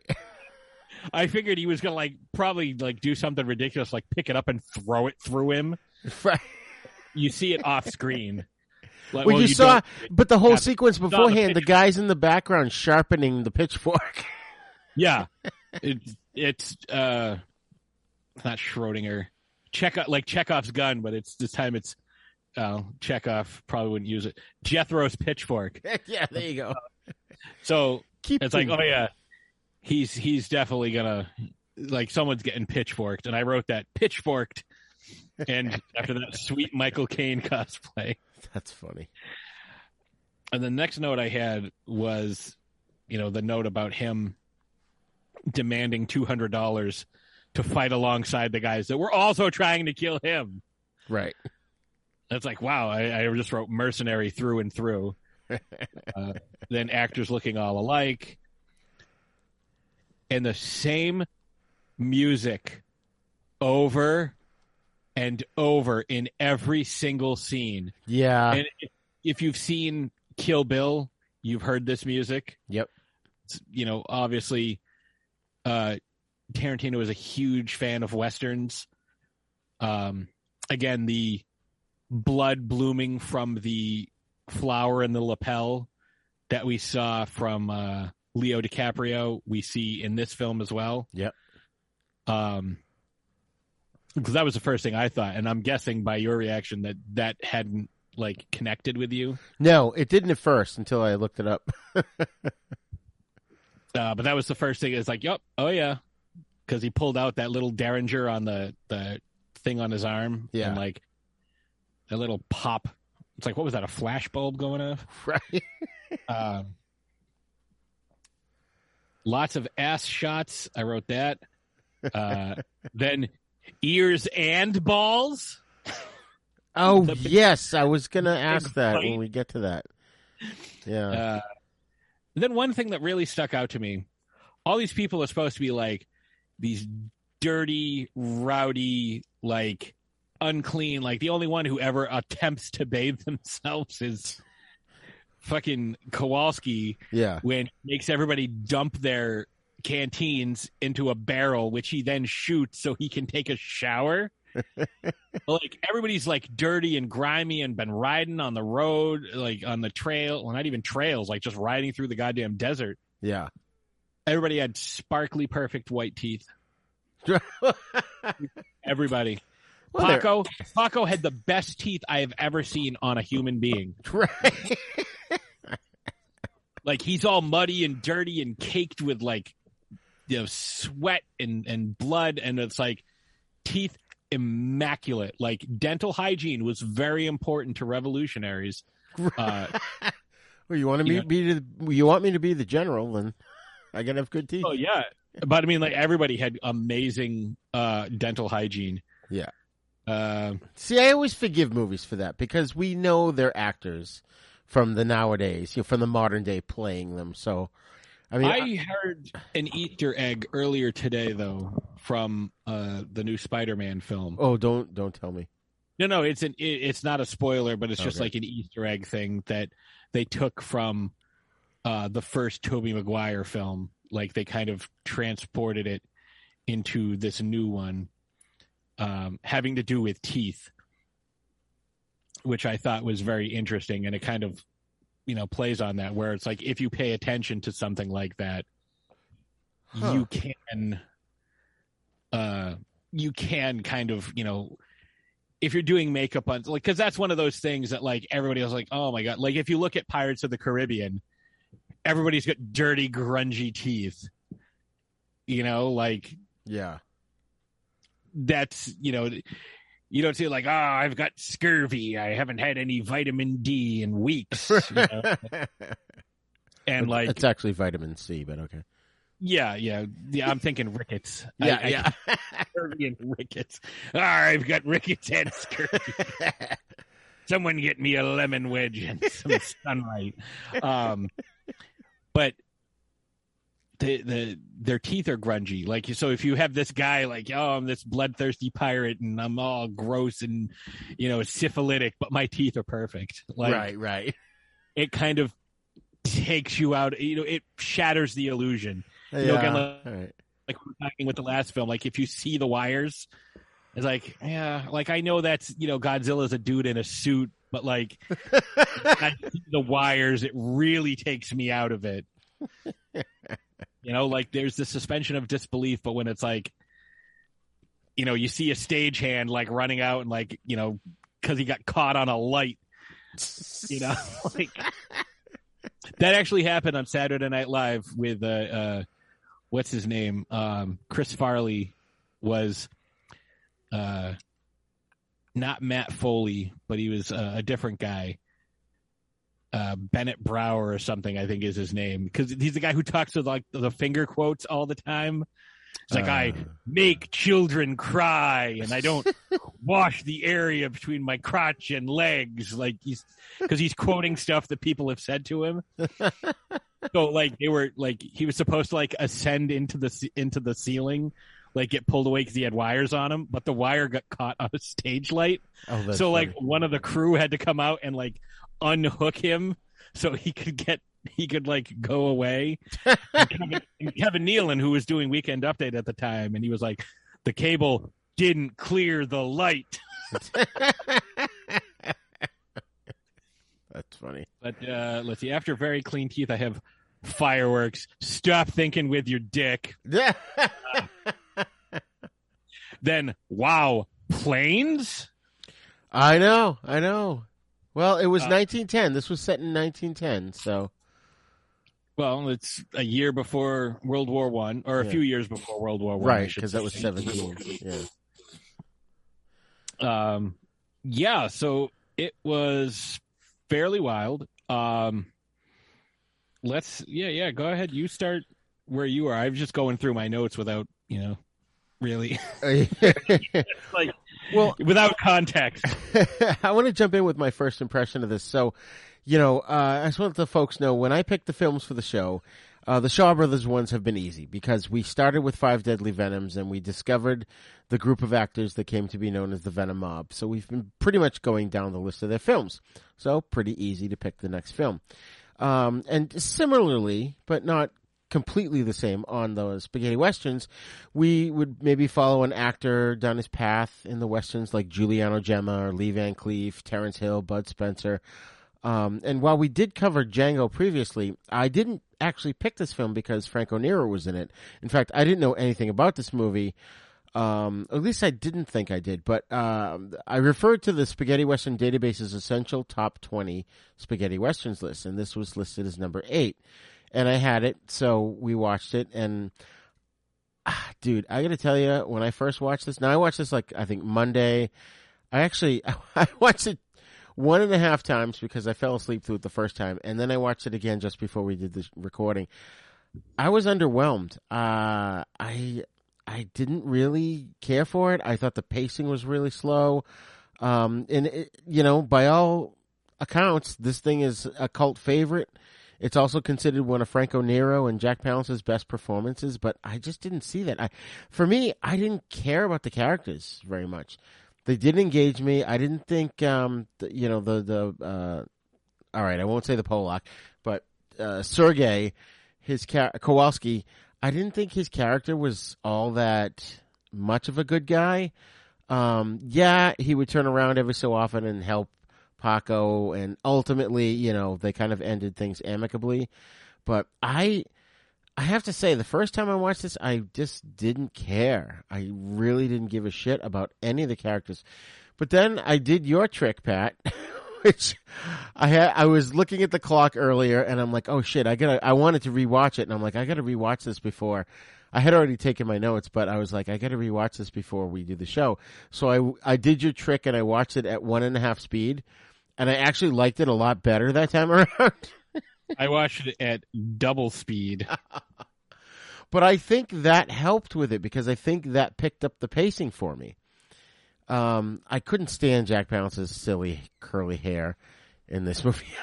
That's why they called him Curly. Right. Wow, so clever. But I did recognize it, so I have a feeling I probably did see this movie when I was a kid, but I didn't really, I didn't remember any of it.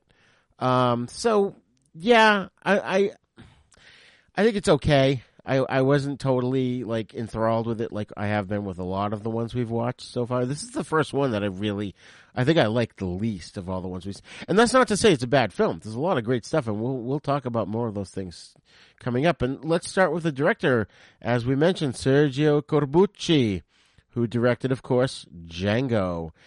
Now he wrote one called Sergi Cobbs. He wrote one that we're going to have to cover called The Great Silence, which is actually number 2 on the Spaghetti Westerns list, Spaghetti Western Databases list. He also did one called The Hellbenders and Navajo Joe that has Burt Reynolds in it. And he did one that I didn't realize. It's called Ringo and His Golden Pistol, so we may have to check that one out. Another Ringo. Do you think we're going to bring back all the same actors and have them play? I have no idea. It would be fun to find out, though. But he did one called that's considered a companion piece to this called The Campaneros. And I'd be curious. I think we should do that one because it's got Jack Palance and Franco Nero in it again, but also Thomas Milian, who was in the last movie. So that might be a good one to go for next time. And then this was written by Giorgio Arlorio, who wrote Zorro in 1975 and a handful of others, and Franco Salinas, who did Battle of Algiers and a bunch of other films. And I wanted to jump up to the music here before I do the cast. Now, you mentioned, of course, Ennio Morricone. Another memorable, if repeated, score. It definitely is different than all his other scores, which that's one thing about Morricone is I feel like every movie, his scores, even though there are similar elements, they sound different in every movie. Would you agree? Yeah, like it's not like if you're listening to John Williams scores, like if you listen to like the Jaws score compared to Star Wars, compared to Superman, like there are a lot of very similar elements. I mean, in fact, the Superman theme, like the Richard Donner directed, Christopher Reeve version, it's almost identical to Star Wars. Well, but it's also there's elements of the TV series from the 50s.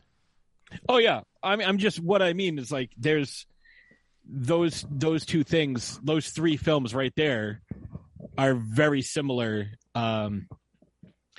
Not to say that they're not iconic because they absolutely are. Oh, like, yeah. Anytime, even if you haven't seen Jaws, you hear that music and you're like, oh, a shark's coming to get me. Like, right. Anytime, like you hear something like that, you know what it's from. Right. With Morricone, like, there's so much that gets used over and over again that he stands out by, having obviously his signature sounds and his signature, instruments and whatnot, but it's very different. It reminds me a lot of, this is going to be kind of weird, but Ramin Djawadi, who did all the Game of Thrones music. Okay. Like, he was able to, based on where the story was taking place, like what characters were involved, change the music up to make it unique to each section. Like, each part of the world, each character, their journey, what was going on at the time, different layers to the music. Morricone does a lot of the same where, if you watch 4 or 5 movies that he scored, you're not going to be like, yeah, same thing. Like, if you listen to Danny Elfman scoring a film, like, it takes 0 seconds to be like, yep, this is Corpse Bride, Nightmare Before Christmas, right, James and the Giant Peach, Willy Wonka. It's like, all right, I get it. You like wacky, bouncy music. I understand. Right. Morricone doesn't have that, which is, again, all the more like mind-boggling why it took him so long to get an Academy Award. Well, yeah, and he uses stuff that aren't necessarily instruments, Sometimes he'll have that, what is that, twangy that, Yeah. you know, and then like voices and and you know, just all kinds of weird stuff that you wouldn't think would work, but when he puts them together, they work. You know, and we also have Bruno Nicolai, who I'm not 100% sure what his involvement was, but he's worked in the music department on tons of movies. Now, I want to say, when I first did the research on this, for some reason my brain said Bruno Mattei, and I went and looked him up, and he's a director. He's directed a lot of B movies, including Hell of the Living Dead, and it wasn't Bruno Mattei, it was Bruno Nicolai. So, yeah, different dude. Yeah. But he worked in the music department for movies like Romeo and Juliet, which has a famous theme song, The Good and the Bad and the Ugly. He did just like a shit ton of giallos, and as you mentioned earlier, his music was used in Kill Bill Volume 2, as well as Inglourious Bastards. So it's one of those names that he's just had his hand in so many things that you can't help go, oh, I recognize that name, you know? Right. So, but yeah, like this, like I was kind of, after watching it, even this time around, I was kind of humming the theme song, even though I don't think it's as good as the last movie, and then some of the ones that we'll come up with. I mean, some of the ones we'll discuss coming up. But, you know, like you said, you know, Morricone, you know who's another good modern day composer too is Michael Giacchino, who's done everything from The Incredibles to Star Trek to Mission Impossible movies, where he's even integrated Lalo Schifrin's original TV show music into it. Yeah, like Giacchino, I really, and Bear McCreary is another guy. Yes, very similar. Yep. Yeah, he's good. And like we mentioned earlier, this movie's set in the Mexican Revolution around 1910, so it's at the beginning of the Mexican Revolution, which it went from 1910 to 1920. Now, I found an interesting little tidbit here, and I don't know how true it is. It's on IMDb, so take it with a grain of salt. But it said that during the production, the cameraman thought he spotted a UFO, and he continued filming it, and subsequently the team sent the pictures to NASA. Oh, I mean, I wouldn't doubt that. Like, if you're going to be on a camera crew and you think you see a UFO, like, your first instinct is, let's get this shit on tape. Yeah. So I'm surprised we haven't heard more of that in especially some of these older films. And, you know, folks, UFO doesn't mean it's aliens. It just means they don't know what it is. It's unidentified. Right. It, like, you know, it could be like, you know, a new type of weather balloon or a jet or aliens. I love the weather balloon thing. The swamp gas reflecting off Venus. Greg Brady shooting a projection out his back window. Yeah. But I love how this movie opens up with the first thing you see are these sad midget clowns entering the bullfighting ring. What a way to set the tone, dudes. Like, that's the like, what are we doing here? What am I watching? Like, oh man, it's funny too. You were talking about you going through your notes. You know, I've got, you know, more flashbacks, more beans. Yeah, it's not a Western if you don't have beans. Yeah. So like, here's all right, what are the key elements of a Western? Well, it's got to take place in the West. Yes, we get that. There has to be horses or cows. Okay, guns. All right, beans, prostitutes. You know, obviously gunfights. Wait, what was that last one? Prostitutes? No, before that. Cows? No, after that. Oh my god, that's funny. So, all right, you kind of alluded to this in your description of what happened to Curly at one point in the movie. Now, several books and websites that I've read said that his character is a homosexual in this. I didn't see any evidence of that. Well, they weren't like having him like you would see somebody who is gay like portrayed back then. Like, he wasn't mincing around and wearing like pink lace under his, you know, his shirt. Like, he wasn't wearing a pink lace ruffled shirt mincing around on like a horse that, you know, made of sparkles and rainbows. Well, no, I didn't mean that. I meant like, you know, maybe having a boy toy hanging around him or something. I just thought he was flamboyant and just weird. I didn't really get any gay thing out of it until I read all these things that said he was gay. No, he's not homosexual. He's a sadistic homosexual. No, he's a weird dude in this. Yeah. Like, again, I'm with you. Like, generally, like if you're gonna have somebody who's portrayed as gay, they'll be portrayed like I was alluding to a moment ago. Like, that's how it's like, oh, we don't know what subtlety is. Like, this is from a genre. Like, how do we know who the bad guy is? Oh, he'll be all dressed in black. Well, who would the good guy be? He'll be the one dressed all in white, probably wearing a crucifix and like saving a kitten from a tree. And like the bad guy will kick a dog. Like, that's how you know who the bad guy is, because they don't know what subtlety meant, for a very long time, which is why anytime we come across it, it's like, I'm like, wow, did you see the way they let this woman actually like own land? Wow, how aggressive. So we don't always get to see, subtlety and nuance in a Western, because that's not what people went to see Westerns for. They went to see who's the fastest gun in the West. Yeah, yeah. It's just funny. I just didn't get that out of it at all. I just, thought he was a weird dude. And then I'm reading all these things and I'm going, oh, really? Okay. I guess you can read that into it. They don't, it didn't really hinge on the plot. So who really cares? But he was sadistic though. Like, he puts that grenade in the guy's mouth at the end. Oh yeah. Like, he was enjoying, like, when he was sitting around the corner and he just like kept throwing grenade after grenade. Yeah. It's like, one will do it. You don't have to throw all three. Save one for a special occasion. Like, but I think, maybe part of the thing is like, usually in these, like, the bad guys, like, tying the girl to the railroad tracks or something and twirling his mustache, and like, they never showed him with a woman interacting in any way, shape, or form. Right. I don't know. Maybe that, again, subtlety, not the strong suit of these types of films. Yeah, that's true. But speaking of subtle, I thought they did a great job of illustrating how Franco Nero's character was actually like lightning fast.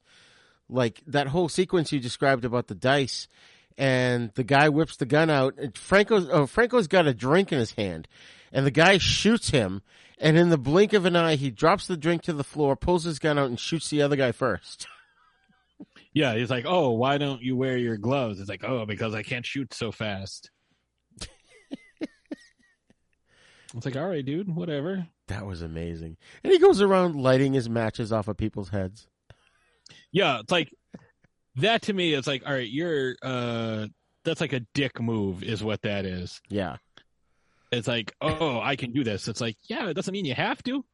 Doesn't mean you have to. And that speaks to my point about how I really didn't care for his character. Not that I didn't like him, because he seemed like kind of a cool guy you could hang around and have a drink with, but he did stuff like that. He'd go around lighting, matches off people's heads, or he would only do things for money. And, Terrence Hill, for example, his characters, at least that we've seen so far, yeah, he would sometimes do things for money, but he would also do the right thing when it was needed. Yeah, he was, it's not like, in the couple of films that we saw, it wasn't like, oh, I'll stop this guy from, being a racist dick and trying to, like, injure you, but you got to give me $40 first. Yeah. Yeah. Oh, man. But, hey, Franco Nero, he loves his machine guns, doesn't he? Always with the machine guns. Oh, my God. When he's in the Jeep, and like you described, and it's full of dynamite, and he's just plowing away with the machine gun, the look on his face, like, I don't know if he was just happy to sort of relive the Django memory, or he was just having some friggin' fun. Might have been 50-50. Yeah. Oh, my God. He was so funny in this. But there was a point. Did you catch this one where Paco is throwing salt all over the table? And it's very subtle. It's almost in the background, because Franco's sort of in the background of the shot. And he just grabs a pinch and throws it over his shoulder for good luck. Yeah, I thought that was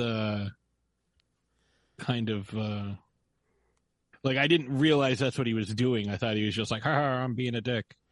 Yeah, no, because I do that all the time. If you spill salt, if you spill salt in front of me, I have to pick up a pinch of it and throw it over my shoulder for good luck. Imagine there's somebody standing there behind you and they get it right in the eyes. It's like, "Oh, sorry, I was doing that for good luck." It's like, "Oh, not my good luck, you dick." There's salt in my eyes. Sorry, here, have an egg. I'll just not boil them and drink the egg out of them. Yeah, right? Like, what was that? I thought, I was like, that's a weird shaped cup. I'm like, is he just like doing a shot of egg? Yeah. Like, what are we doing? I thought he was peeling hard-boiled eggs, but then he would like put it up to his mouth and sip it. Have you seen that movie Rocky that comes out in about 10 years? It's going to be something kind of like this. I was going to say that. But he's got his to-do list. You know, it's got cavalry and enter the command post and trumpet and machine gun and bank in all caps. Yeah, it would be it'd be like, oh, that's so random. Okay. Fun.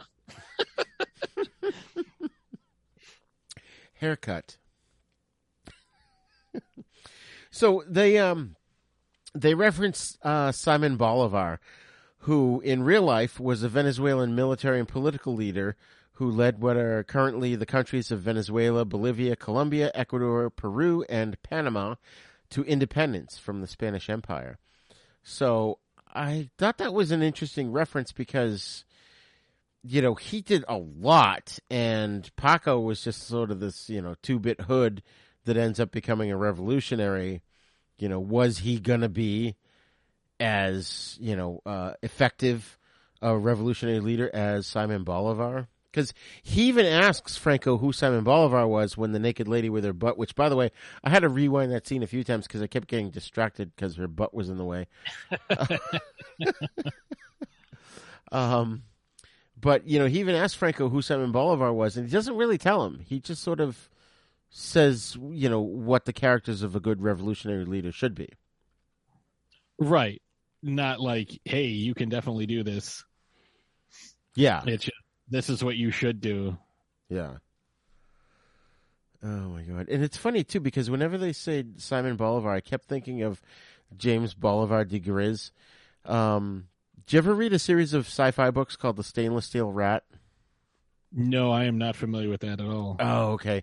It's written by Harry Harrison, who also wrote, what was that called? It was called Make Room, and that's the story that Soylent Green was based on.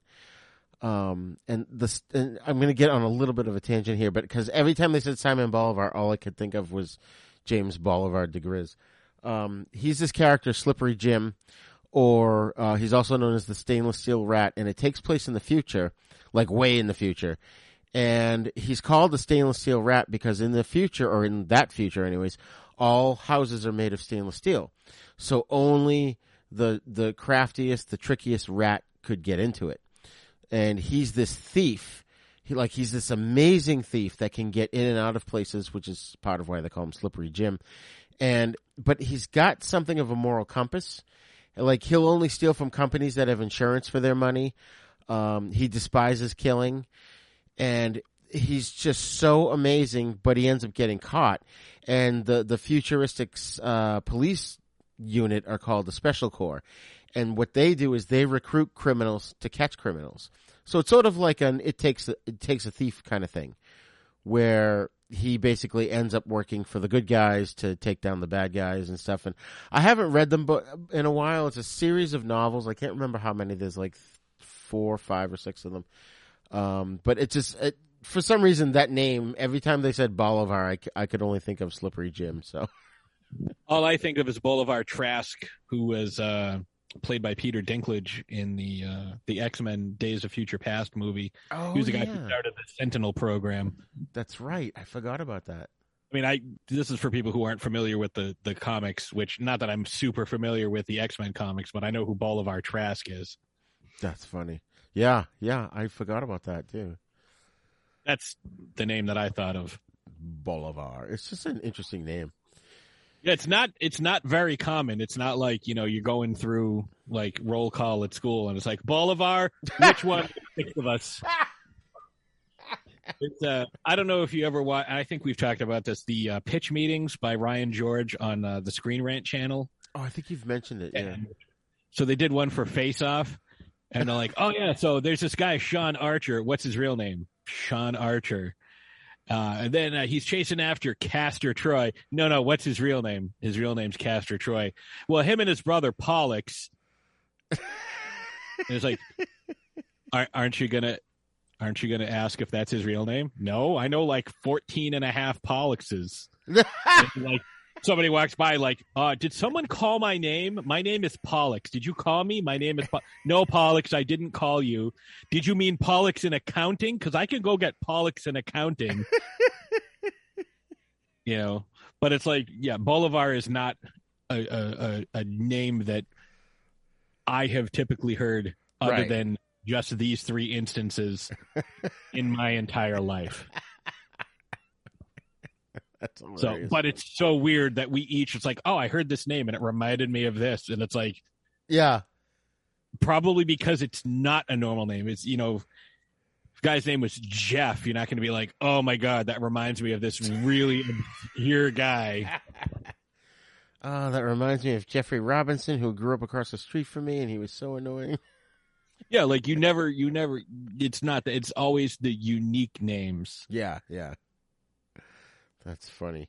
Well, I thought it was cool, though, like, during the butt scene, shall we say, basically... The second one. The second butt scene, Franco Nero basically tells him, well, the soldiers are going to be coming for you. You better get out of here. I'm going to such and such a place. And he's like, no, we can handle it. He talks to him again in the morning. He's like, yeah, you're too drunk to understand. He's like, no, I'm a revolutionary. I really got to do this. Okay. So he goes to this place and orders up a shit ton of food because he knows they ain't going to make it and they're going to head out of there. It's like, I needed 40 hams, 60 loaves of bread, 400 gallons of beer. And then they're just like, all for you? And it's like, no. It's like, all right, guys, you can come on up. And they all come up and they're like, oh. And I love that Paco, one thing about Paco's character is he was not afraid to go, you know what? You were right. We lost, Mm-hmm. Or he would even say there were certain points where he was like, well, I still owe you like $2,338.50, right? And he's like, yeah, actually. Yeah, it's like, yeah, you sack of shit. Give me my money. Oh, man. And then after that whole scene, I thought it was hilarious where, first of all, when she first said her name was Columba, I thought she said Columbo. And I was waiting for her to go, just one more thing. Yeah, right? Can you imagine if she did that the whole time? See, I thought her name, like, honestly, I thought it was going to be Colombe. Okay, yeah, I could see that, yeah. Colombe. But it's Columba, right? At least that's how it's spelled on. Oh, yeah, like, that's what she said. She said Columba, but, like, I don't know what, specific emphasis they were putting on, like, specific words, like, because I've seen that name before and not been sure how to pronounce it because I'd only ever seen it written. Right. So I was like, oh, maybe that's what she's saying. Like, I know she wasn't saying Columbia. Right, which is what I thought when at a glance when I was first doing the research. I'm like, wait, her name's Columbia? And then I looked at it again. I'm like, oh, no, it's Columbo or Columba. But that whole scene where she, like, basically tells Paco she wants to go to bed with Franco, even though she was, like, really angry while she's saying it. It was clearly she was doing it out of spite. And then they get up to the bedroom and they're like, yeah, this is hilarious. And he comes crashing through the door and ends up out the window and into the, like, little pigsty there. Yeah, it comes crashing right through and it's like, oh, I'm in the mud. Oh, it's good for the skin, though, he says. Yeah, it's like, he is kind of like rolling with the punches there. Yeah. Which again, I guess that kind of speaks to his character, where he was not, he was going to be like, okay, yeah, well, you know what? It's good for my skin, so. And then they have the fight. Right. Which at first, Franco's kicking his ass. Yeah. And then he starts to cheat by biting his ear and kicking him in the ball. Right. Do you ever notice too, throughout the movie, every so often they'll be walking through town and somebody in the background's getting executed? Oh yeah, that's I mean, that's just, they like, oh, fire plam. Oh, Tuesday, huh? Right. Fire. Oh no, I'm dead. Like, don't worry about it. But be fine. I have to say, if I was to pick a favorite scene in this movie, it's got to be where Columba is dressed up as Jesus and she's got the machine gun mowing down all the soldiers.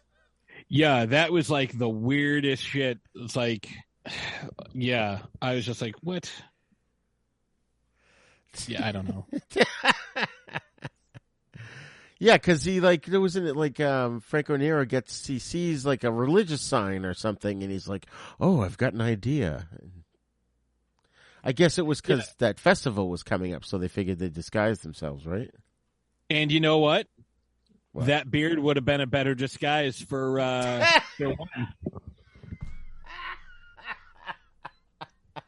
She doesn't have to dress like Jesus and like get nailed to what was clearly like a Roman cross, but like, because it wasn't a T, it was an X, right? So there's no need for that. But like, again, remember, I'm watching this at work on double speed, and like, I looked away for a second because someone asked me something. I look back and I'm like, the fuck is going on? Just hear, like, the procession that they have, and she's just like so stoic, like, this is fine. Yeah. I signed up for this. It's like, okay.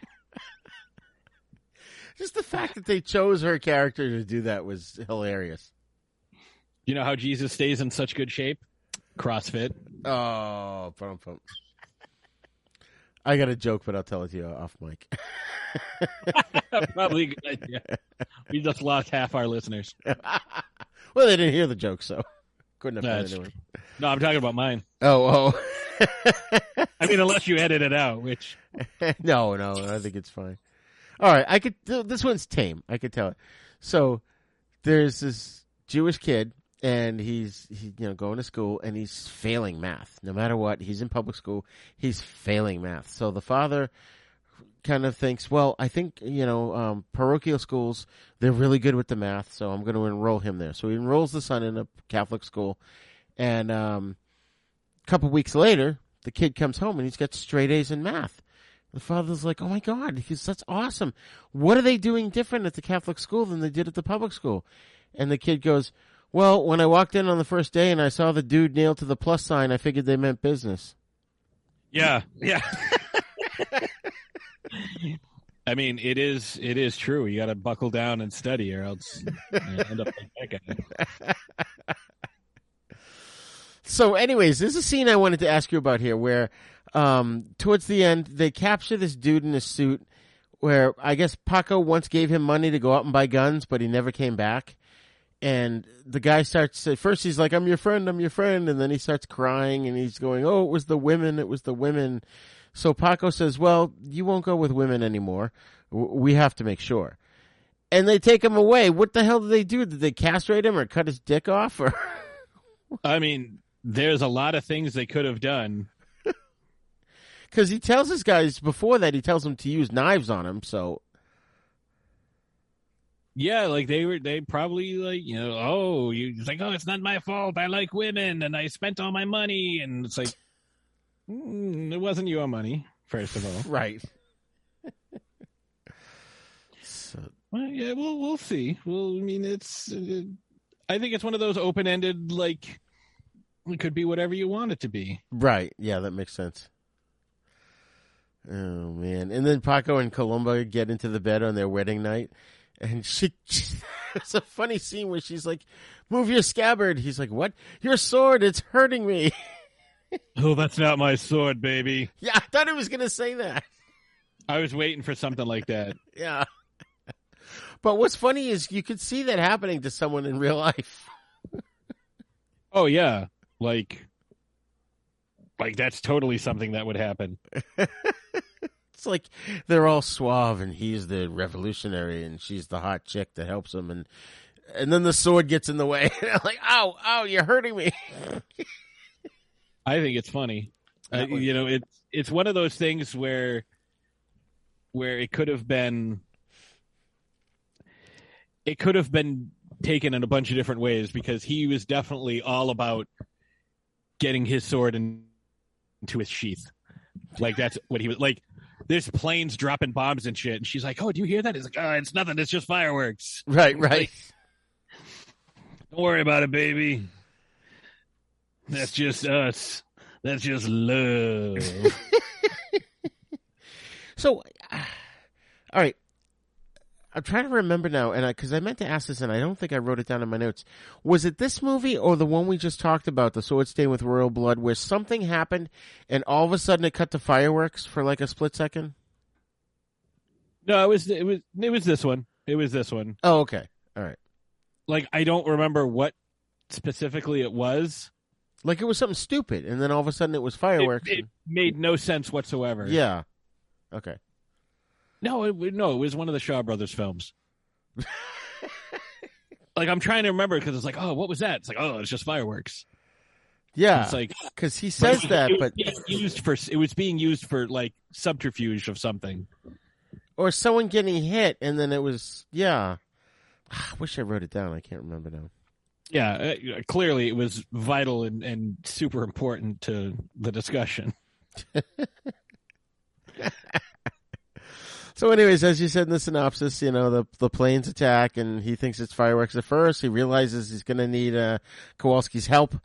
He frees him, and then Kowalski says, "Hey, yes, see you, sayonara, suckers," takes off. And we're back at the present. We're at the beginning of the movie, and he's one of the clowns in the bullfighting ring. And I kind of like that duel, even though, like you said, it had the DiCaprio kind of thing in it, which I kind of forgot. I completely forgot about. And we're looking at him. I'm like, oh shit, did he really lose to Curly? And then he had the blood in his flower there on his lapel. See, I thought at first that because there was something that Kowalski had said to him earlier, like, "Oh, never turn your back on a guy that wants to kill you," or something. Yeah. And I thought there was going to be something like that where, like, Paco got shot in the shoulder, but like saved his shot. Like, he didn't shoot because, like, he was kind of cheating. Like, he kept looking to see where the guy was. Yeah. And like eventually, like, they shoot and kill each other, or they shoot each other. But I thought he had waited and was like going to shoot after Jack Palance was like, "Haha, I got you." And then he was like, "Aha, no, senor, I still have my bullet," and shot him in the face. Oh, yeah. But this was pretty good too. Yeah. Yeah, it was definitely interesting. It definitely caught me off guard. I didn't expect how they were going to do that. And that wasn't even the end. You still had the whole, they betrayed him. They did the Lord of the Rings thing where there's 25 different endings. Every time you thought it was over, like, something else happened. Like, all right, we're going to go. Like, oh, we should be a team together. No, I'm going to go my way. You go your way. All right, you go your way. Oh, look, more the colonel shows up again. Oh, I just killed him. It's like, oh my God. And then you see, like, at the end, Kowalski's writing, the book, and it's like, to There and Back Again by Bilbo Baggins. Right. Like, this Lord of the Rings. It's like, wait, what? Although I thought it was really interesting where Kowalski's like, dude, we could just open up a company, it'd be Kowalski and Paco, and we'll fund one side of the revolution, then we'll go fund the other side of the revolution. We'll make a fortune. Yeah, we'll fight for one side and then fight for the other. Like, we'll be on both sides and we can't possibly lose. Right. Which I have to say, I thought that was brilliant. I was like, oh my God, that's a great idea. It's like, yeah, I guess. I mean, like, that's how things work in real life, I guess. Have you ever heard of Iran-Contra there, Paco? Military-industrial complex? Like, it's like, where do you think the Taliban got all the fucking guns that they have? We gave them to them. Right. They're our friends and will never, ever turn on us. Oh my God. So, final thoughts on the Mercenary. It definitely lived up to its name. I thought there was a little too much going on. There was a lot of convoluted plot. It seemed like there was just like one extra step. Like if they had just stuck with like having Curly there was too much. If it was just the whole revolution storyline, totally fine. You didn't have to have that secondary protagonist of like, if you take Curly out of it, how much of it gets changed? Not much. Not much. No, because every interaction that they have involves Paco and the mine, and then the revolutionaries, and then like all this other, like Curly killing the two brothers to find out why they hired Kowalski meant nothing, because when Kowalski got to the mine, like they never did anything with the silver. That entire fucking plot line was abandoned. That's true. Like it never happened. The whole reason he was there was just like, oh, well, we have to get to this mine. Well, why don't we just forget about that and fight the revolution? Okay. Well, wait a minute, though. Wasn't there the whole where Paco had the map and he put the rock on it and he said, yeah, this asshole accidentally set off a bunch of dynamite and now the mine is under all kinds of rock? Yeah, and he's like, oh, there's a mountain between us and the mine, so, like, let's go. And it's like, right. And it's like, oh, or we could just forget about that. So, like, the whole point of them, like, the only thing that came of the mine storyline was he met Paco. Right. And they got chased down by the general, and he hired Kowalski to work for him. Yeah. Like, that was it. Like, and that could have happened organically at any time. Right. Right. And that's probably where my problem lies with this film is, like I said, it was just kept plodding on, and it was so much better on 1.5 speed because it just went so much faster. And like you said, if you had stripped out some of these unnecessary subplots, it probably would have been streamlined and more enjoyable. Yeah, like him learning, like the storyline that I found to be the most interesting was Paco learning to be this revolutionary leader. Like, I thought that was a great storyline. I thought it was very engaging and intriguing, and I wanted to know what would happen next. Like, anything that happened with Curly, like, was superfluous and unnecessary. It did not advance the story at all. Because when do we see him again? We see him when the army shows up and they're fighting the army. Right. Like, who gives a shit? Like, if you take Curly out of it completely and they don't have their duel, take that out completely. Yeah. Does anything change? No, not at all. Because he could go and wait till everybody's gone, like all the performers. He could, like, grab them at home or grab them after the show and just be like, I'm taking you to the authorities. But, like, Columba sees this and rounds up the rest of the revolutionaries, the compañeros that were with him, and they enact that plan. Yeah. Like, and do exactly what they had meant to do, like, and have that have been, like, the flashback to that, like, oh, this is what we're going to do. Like, because it wasn't out of character for him to be like, well, I'm going to turn you in because you stiffed me out of my money. Like, he proved that everything he did was motivated by getting paid. Right. So, him getting taken in, or him taking Paco in and looking for the reward money, where obviously he doesn't want to get executed, but Columba doesn't want Paco to get executed either. So she's like, all right, I'll turn them in for the bounty money, free them, give him the money that he's owed, so everybody's back to square one again. Right. And they can end it like that. Take Curly completely out of it. Take Jack Palance's character completely out of it, and it changes nothing. Yeah, absolutely. And even that whole scene at the gambling den at the beginning, you didn't need that. No, I mean, that's just to show what a badass he is. But again, you can do that, like making the guy swallow the dice in the milk. Like, that's a badass scene. Yeah.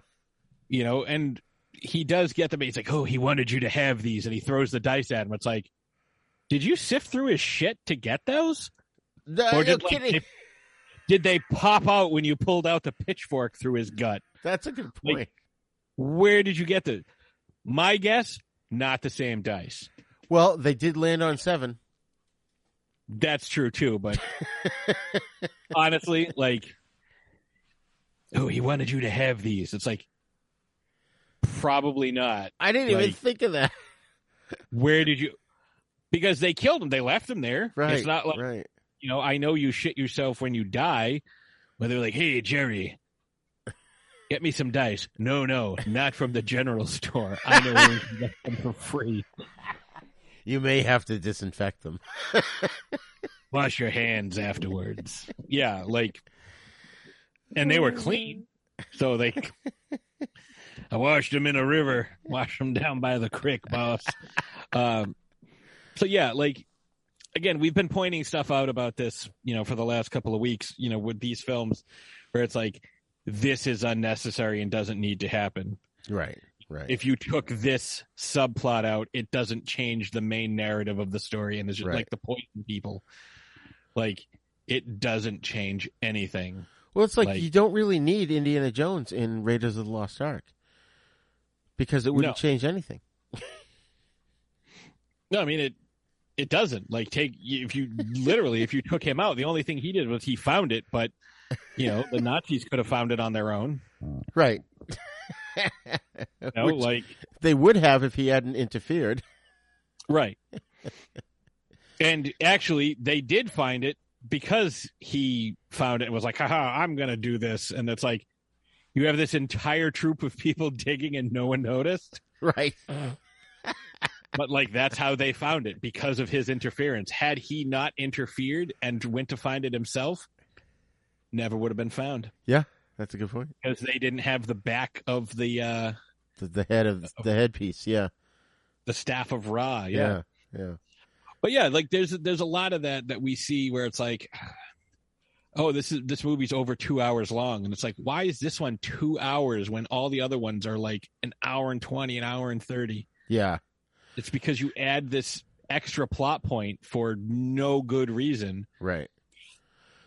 And, you know, that's the thing I was going to say about this movie versus Five Man Army, which was also about the Mexican Revolution, surprisingly, which I didn't plan that. But that one was way more streamlined and just, I thought the characters were way more engaging.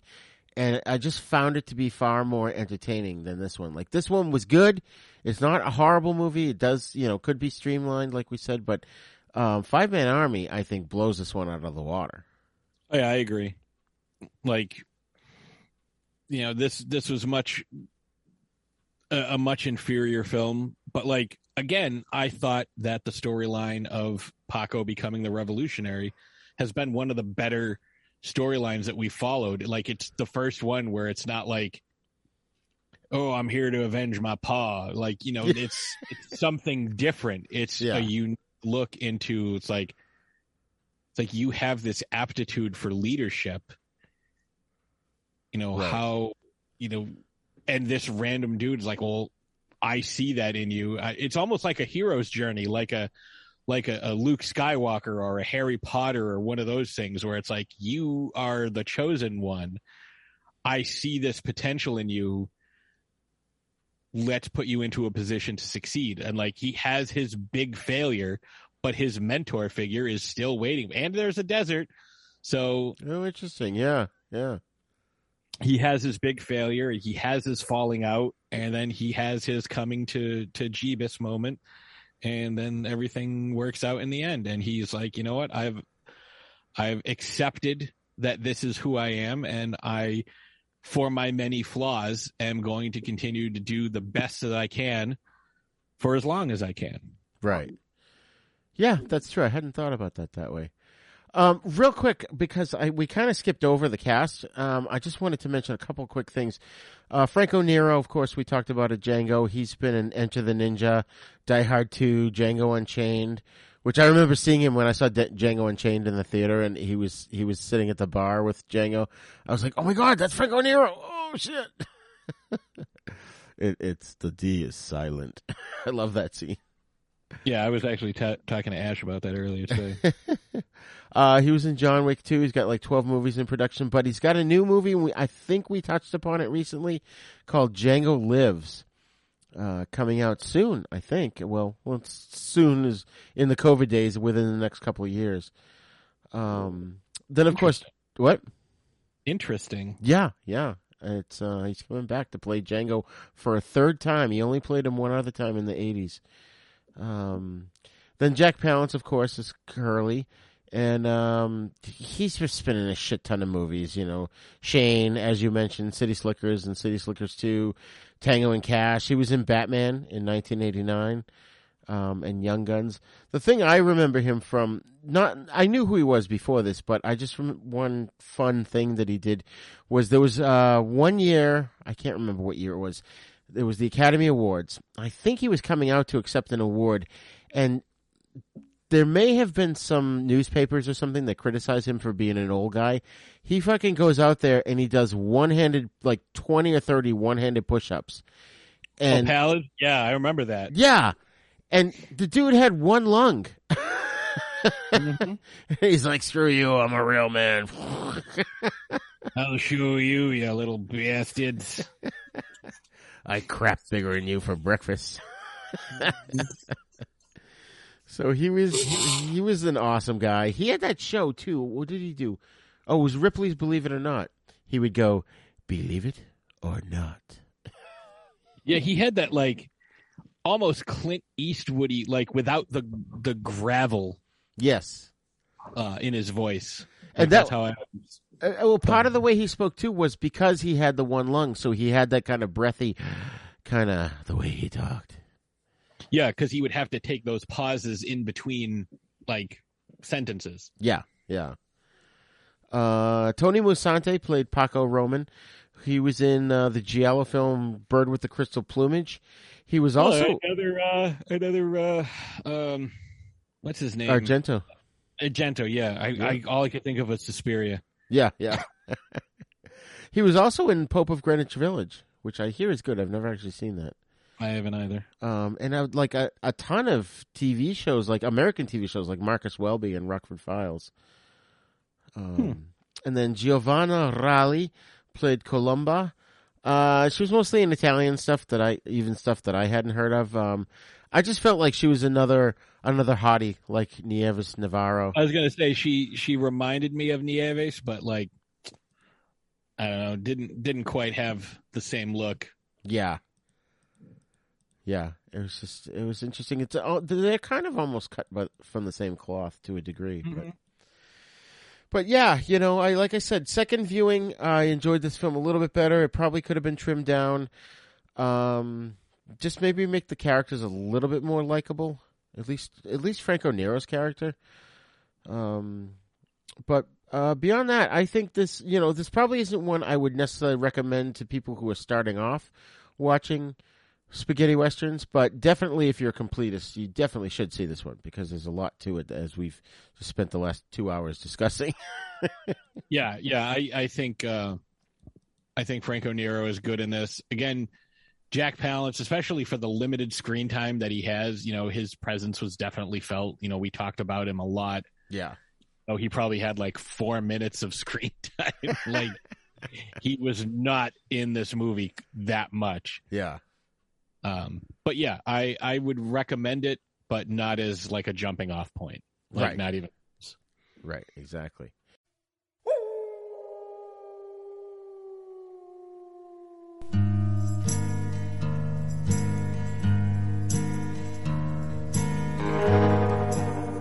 Well, folks, that's all the time we have for The East Meets the West today.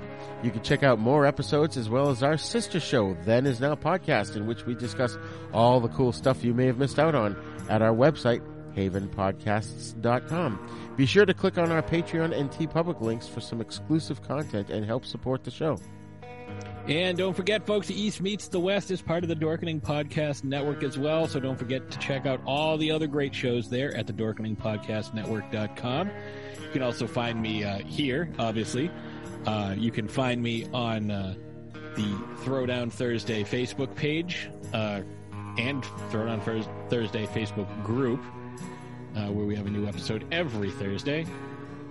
You can also find me at ThrowdownThursdayPodcast.com, where you can find some of our latest episodes, as well as some of our fun articles. You can also check out the YouTube channel for Throwdown Thursday, as well as the YouTube channel for the Dorkening, because if you check out that, you can find the 2021 Best Visual Media Dorkening Jaws Special winning entry for the Amalgamania Podcast and Entertainment Awards, in which Leo, Phil, and I interviewed Jeffrey Voorhees, who played Alex Kittner in Jaws. You can also find an article on what exactly is a Christmas movie over on ThrowdownThursdayPodcast.com. Nice. And we don't want that little Kittner boy spilling out all over the docks here. That'll teach him. And folks, don't forget to check out the award-winning East Meets the West podcast YouTube page at youtube.com/user/UncleDeath1. And you'll find all our podcasts there, plus other fun stuff. And be sure not only to hit the subscribe button, but share it with your friends and get them to subscribe as well. Yeah, sharing and subscribing definitely helps boost it up to the top of the algorithm and searches. So help us out there. And don't forget to go to wherever you download your podcasts and listen to your podcasts, whether it's Spotify, Stitcher, iTunes, and leave us a great review so more people can help join us in our journey and be able to find the show. That's right. That's right. Our journey to learn more about the Shaw Brothers films and spaghetti westerns. Join us again on our next episode of The East Meets the West.